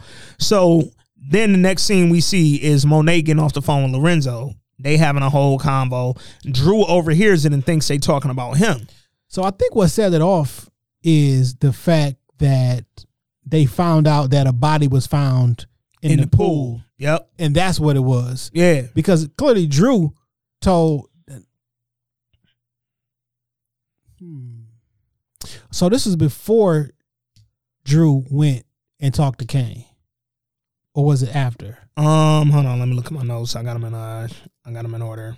Yeah, this was after. Okay. This was after, yeah. Because she was like, oh yeah, okay, yep. Okay. And even when Drew went and talked to Kane told him straight up, hey, after he was like, look, after that shit with Monet and then Dad having me jumped and and Drew was like, whoa, I didn't know Dad did that to you, nigga. And so Drew started to get it a little bit, but he's still like, nigga. He think that his mom set him up to get beat up. Yeah. Nigga, I didn't know you was coming here. Yeah. And then the nigga Drew was like, yo, nigga, if you want to make this right, you got to kill them GTG niggas. And Kane like, nigga, say less. I was going to do that anyway. But he didn't kill him. Why the fuck would he not kill the main nigga, bro? Like, why are you? And so I watched a little, you know how Courtney do her little after shit. I'll never watch so I let it roll to that. And when she was talking about that part, she was like, she said something like, Kane about to start building a crew. Because he know now, officially, my mom don't fuck with me and my dad don't fuck with me. Before he found out his mom wasn't fucking with him. Yeah. So why would you not kill him? You just took Drew just told you this the way you get in. Damn. And you didn't kill him. On top of all that shit, the nigga who put the gun. He put the gun in your cousin knee. Your cousin who you know for a fact is not involved in this life. Could have just had his whole life ruined. You killed 2 goons. Man. And now you think y'all even. And then you punched him in the mouth. And then you tell a nigga, I want half of everything y'all do, whether it's licks or whether y'all selling dope. Nigga, or. You know what I would do? I could just kill you. I would get up, wash my mouth, the blood out. Get the GT jiggers out and be like, we about to go kill Kane. Yeah. Like, because clearly if you know we still hitting licks and selling dope, you know I still have more crew than just the 3 niggas who got killed today. So we just gonna kill you. You're a one-man army, clearly, because now you over here begging for money. Yeah, we just gonna kill you, dog. Meanwhile, the next fucking morning, Zeke pulled up to Carrie crib. She just asked you to stop doing this, bro. But now he over there with the weird cry and shit, nigga. You know who Zeke look like, dog? Sheldon Williams, nigga. Zeke looked like Sheldon fucking Williams from Duke, who got a baby with Candace Parker. And from the minute they got together, I said, nigga. And alimony. And alimony. Now, Sheldon Williams a king for getting that alimony, but. That's facts. Yeah, no, that's a strong black king for that. But, outside of that nigga still look like he might be a little slow bus. He got a splash of Down syndrome. Yeah, man, just a little bit. Like, enough where it's like, I'm down, but I got hops, so I can get up, nigga. Small cap. He got up syndrome, nigga. So, Zeke went over to Carrie crib. He told her, I'm crying. I don't know what happened last night. Well, Carrie invited that nigga in. It was literally during that scene where she let him come in her apartment that I thought, Jabari's gonna be there and he's gonna see that Carrie let Zeke in the apartment and not Tariq in the apartment. And then I thought this will be where Jabari realizes she ain't fucking Reek, she fucking Zeke. But nope, she never realized. And yeah, that didn't happen. So then Kane went back to the crib, knocked on the door. Diana opened the door. She like cracked it and shit and was like, yeah, Monet said you chose yourself over the family. Like, you tried to kill Reek. Whoa. Like, I know you ain't had shit to do with what happened to Zeke, but you tried to kill Tariq. So you put everybody in harm's way. She handed that nigga a little knot, said, nigga, you need to get out of town. Monet ain't letting you in. You picking them niggas over me? No, nigga, why you keep going against the family? Yeah. And she said, like, nigga, you know I don't have a say in this. Like, I don't get this. Why he's so mad at Tariq? Like, that's the one thing where I feel like at the level of anger he has, my nigga, they didn't set it up well enough. My nigga, you the muscle. Literally. It don't matter what y'all selling, you the muscle. To the point we was talking about earlier on Connected Experience, though, if power was chess, Kane is a pawn, and he think he's something else. He think he a rook. He think he's a more important piece. Nigga, you're a pawn. Your mom's a queen. Your dad's a king. She didn't told you that. She gave you the game. But he thinks he's more important than he is. And when you got in your mind that you're bigger than you are. But he got a very important piece. Yeah. Pawns can do a million things on that board, dog. Because power is power. It don't matter what products that you selling. We need muscle. It don't matter what moves you can make. Power is power, dog. You can't play the game of chess without the pawns. Every piece on a chessboard can be taken. Pawns, queens, kings, whatever. Everything in between. So if all y'all can be taken, nigga, utilize what you got. Play the hand you dealt. You a pawn, be a pawn, nigga. But he don't want to be that. He don't want to accept his fate. So when Diana told him to get the fuck out. Replace you with what? Nigga, you don't sell drugs. Nigga, you literally weren't a front man, bro. You are the muscle. You show up to the drops so nothing happens to your mama. You was literally the only one who your mama trusted to move with her. Them other two, she never lets move with her, nigga. It's always a stretch when Drew go do something. She know he find a boyfriend and get all emotional. Diana, she worried about going out there and fucking drug dealers, which is wild because you got your daughter being a drug dealer and you don't want her to fuck drug dealers. But you can fuck old men and cops, whatever. But it's weird that Kane's that upset with Tariq that he wouldn't kill the GTG nigga and trying to keep him around, to Courtney's point, trying to start a crew. Nigga, to do what? Because here's the thing. When you try to kill Reek later. You about to start a crew with the niggas who tried to kill your family? Nigga, you about to start a crew when you gonna fuck around and start a war. Like in real life. Hey. The very nigga that you starting a crew with is the nigga that you went to kill. Yep. And then Reek got back to the dorm. He saw Braden. Braden pissed off. Braden like, yo, I know you lied to me about Effie. I know you was selling coke. Yo, if this nigga Reek don't get off this girl shit, I can't nigga, but you had that bitch up in here. Nigga, what? Here's the thing, Reek, none of that holds the weight you think it holds until you say her uncle's the feds. If you won't say that, which I still to this point don't know why he holding that. Like, that's not a fucking ace. So once you say it, nigga, I didn't know that. So that doesn't impair my judgment anymore. But it's a good cover for Reek doing the things that he's doing. Like, yo, I didn't tell you because I don't know how involved you are with her. It's a worse cover because now you can be like, well, nigga, why the fuck you wouldn't tell me? It'll get you out of whatever the fuck he in with Braden. But Braden like, nigga, I don't want to hear that shit about your mom. Like, you know you could have came to me about that. Whoa, whoa, whoa. Reek like, nigga, I don't know what the fuck I can do because you got that bitch in here. Reek, you kind of acting feminine right now. I'm getting some feminine energy off you right now. So then Braden was like, look, nigga, run course correct by yourself.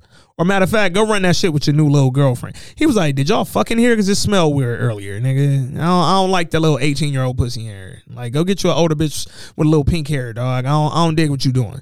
He was like, run the shit with course correct with Effie. Y'all get the fuck out of here. So then Reek mad. I don't got time for these emotional ass niggas. All these niggas is doing too much. We not in no fucking relationship. Like, you acting like we go together or some shit. Yeah. Nigga, at the end of the day, nigga, you work for me. Period. You work for me. You don't put no money up for the drugs. You don't take no risk for the drugs. Niggas ain't out here trying to kill you. Nigga, you a rich ass little kid who spoiled as fuck, who got a trust fund baby, and now you showing out because you don't like your fact that you and your mom and your dad don't get along. Yeah. Like, come on, man. Reek didn't fucking Reek doing what his dad wouldn't do either. You empowering niggas, talk about power, you empowering niggas who really just work for you, and you telling them they partners and shit. The same shit, I feel like Ghost did that with fucking Tasha, which is why Tasha felt so entitled to so much shit with regard to the dope game. Like, Tasha, really all you do at minimum is launder money. You don't sell drugs. You not out here. Your life ain't on the fucking line every day like mine is. You launder money. So instead of empowering you and making you think that you the fucking man on these streets, let me put you in your place. Nigga, you work for me. You get paid because of me. And if I'm not getting paid, you don't eat. So Reek fucking lacks. Now Brayden, yeah, he come from money, so he don't need Reek money. But I'm like, if I'm Reek, hey, yo, Brayden, remember who the fuck you talking to, nigga. I'm the one with the connects. That nigga that came and kidnapped you, I put they family in check. Let's get that straight. Give me my motherfucking money. Keep doing this course correct shit. And I'm going to pay you when it's time to get paid. Other than that, nigga, stop thinking you bigger than what you are, bro. Before it causes a real fucking problem. That's what I would say. But Reek ain't me. Reek ain't OG. And Reek ain't part of the culture. Reek let that nigga Brayden hoe him. Then Reek called Effie. Got her voicemail. What was you going to say to Effie? You should already said it. When she said, fuck you. Yo, nigga, I don't know what you want, but some shit came up, nigga. Like, I was going to hit you tomorrow. You going to be here all weekend, right? Let's get back together tomorrow, dog. Today ain't a good day right now. Something happened. Boom. Done. But Reek ain't do that. He ain't smooth. Meanwhile, on the other side of campus, Jabari downloading course correct. God damn it. God I'm done damn with this weak ass nigga. Jabari downloading course correct. Then Reek met with Monet with the fucking 4X Fendi coat on. I did not like this jacket. A nigga's been sucking that jacket off on the internet. That Fendi coat was trash. If you thought that Fendi coat was fresh, me and you got to talk, nigga. I've been seeing it. I've been seeing it on my timeline. That shit was not hard. Coat off. And here's the thing. Reek be having dog ass coats. This wasn't one of them. Now, Two-Bit coat was cold. The fur joint? Yeah. Facts.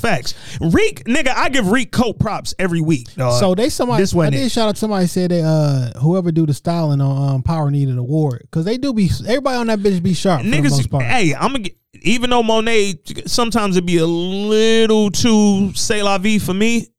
A little over on the shit. But she be fresh. Even Zeke be cool. Zeke be dressed like a fly rich athlete. Or like he getting money and shit. Everybody except Monet family. Other than Monet, them niggas be weird. Yeah, I don't know what the fuck Kane. You know what though? Shit. Kane had the dog ass black Louis coat on a couple weeks ago. That bitch was hard. That bitch was hard with the little pouch on the back of that motherfucker. That bitch was hard, dog. He looked like he was out of a '90s R&B video. Facts. Last week. Facts. Which is also the mustache playing a big part. But when Monet met up with Reek at the end by the bridge, fucking 12X Fendi coat. I thought that was real. They had a dog ass combo. She told Reek straight up, I know it was Kane that set you up to be killed. If he try you again, we in the drug business, dog. If you kill that nigga, I get it. And I ain't going to retaliate. But if I find out you go after him, I kill you myself. I'm going to kill you myself. Like, nigga, I seen somebody manhandle you. Yeah. How you going to kill me? Fam, Kane threw you to the ground in that black Louis coat he was just talking about and didn't even fucking wrinkle the coat. Shut up. But then Reek told her, hey, I ain't tell my mom to call Lorenzo, but tell you what, nigga, Jeezy voice. That nigga Kane try to kill me again, or y'all send anybody else at me, it's gonna be a fucking problem, nigga. And they both kept it real. And then that nigga said, I'm short, I need some work. She said, we just got some in. Where did they get drugs from that quick though? Because he just read up the night before. In this whole situation, Rick did come out on top for a minute. What the Monet family, the Tejada family. Yeah. Because they all think he got down and killed that nigga in the pool. Yep. Like, yo, we sent they don't know shit about Two-Bit. You know what I'm saying? Yeah. So I hope, because now that course correct is about to go down, you still need money. Yeah. So go ahead and work with get the work from Monet, give it to Two-Bit. Get busy with Two-Bit. And then do that. And I'm wondering with her telling DC Joe last week that I only need half the coke, but you can give me however much pills and weed you got. I'm wondering, is Reek gonna try to get down with Two-Bit on the coke? Yeah. Like, is they gonna get into that? Because he can't. Well, he might be able to move whatever. He was moving pills with Tommy. That's why I'm like, it could be coke, it could be pills, but you have to, if you Reek. And to my point that I was trying to make last week, if they don't have Two-Bit link with Reek and start being Reek crew, Two-Bit has no point on this show. Because to the shit we was talking about at the beginning when he pulled up on Spank Mama, shit, that was episode 8. We got 2 more episodes. We got 2 more, nigga. So where we headed? Tasha's still sitting in jail with them same braids. Yeah, I don't think she getting out. If it's gonna be this season, if she get out this season, it's gonna be what, the last episode, nigga. Yeah. And then I'm wondering if they really setting it up how Sack said. Soon as Tasha get off, I'm arresting Reek in the courtroom. Yeah, that got to be the finale. Because otherwise, y'all taking a little while to get where y'all going. But did you watch the preview for next week? Nope. I did. I'm gonna let you watch it and see what you thought. But I be watching on demand. I be forgetting that it's at the end and shit. Yeah. But hey man, all things said and done, this was a straight episode. Solid ass 4. I enjoyed it. I thought it paced well. They was moving in really fucking good pace, man. And it felt like power. Like we saw a lot of exchanges of power in this episode. I will strike myself. I am never one to not fucking admit when I'm wrong. I know I used to talk shit about her, but Effie came back blasting, nigga. Like I really enjoyed her on this episode. I think she overreacted when Reek said he needed to link later, but she still did well, and I like her and Reek's chemistry, dog. Like I literally needed to link later. Fam, yeah, I can't link tonight. Like someone's actively trying to kill me, and I don't know. I'm like, I feel like if I tell you I can't link tonight, I shouldn't have to tell you I'm being threatened or like being attacked for you to be like, oh, okay. Like I feel like you should just be like, okay, let me know when you're free. With drug dealers. Yeah, like, come on, bro. You know niggas is after me. Like, come on, man. But nevertheless, I was happy to see Effie. Never thought I'd say that. Personally, I would prefer an Effie and Lauren type thing with Tariq rather than Lauren and Diana. It just felt a little bit more like the types of women that he are into right now. And this is nothing against Diana. I just feel like she's a lot less assertive than what Reek likes. They need to make her look on the show like she looked a little older on her Instagram. Yeah. Cause like she not the ideal type on this show. She looks and acts very childish on the show, and it comes off in her interactions with Reek when they try to make them like romantic and, she grown. And shit. Yeah, she a grown ass woman, like Michael Rainey and all them. No, on the show she's grown. Like her mama just won't let her go to college. Yeah, she trying to hoop like Zeke, and mom was like, "No, fuck out of here." Oh, where's she? Is she in school?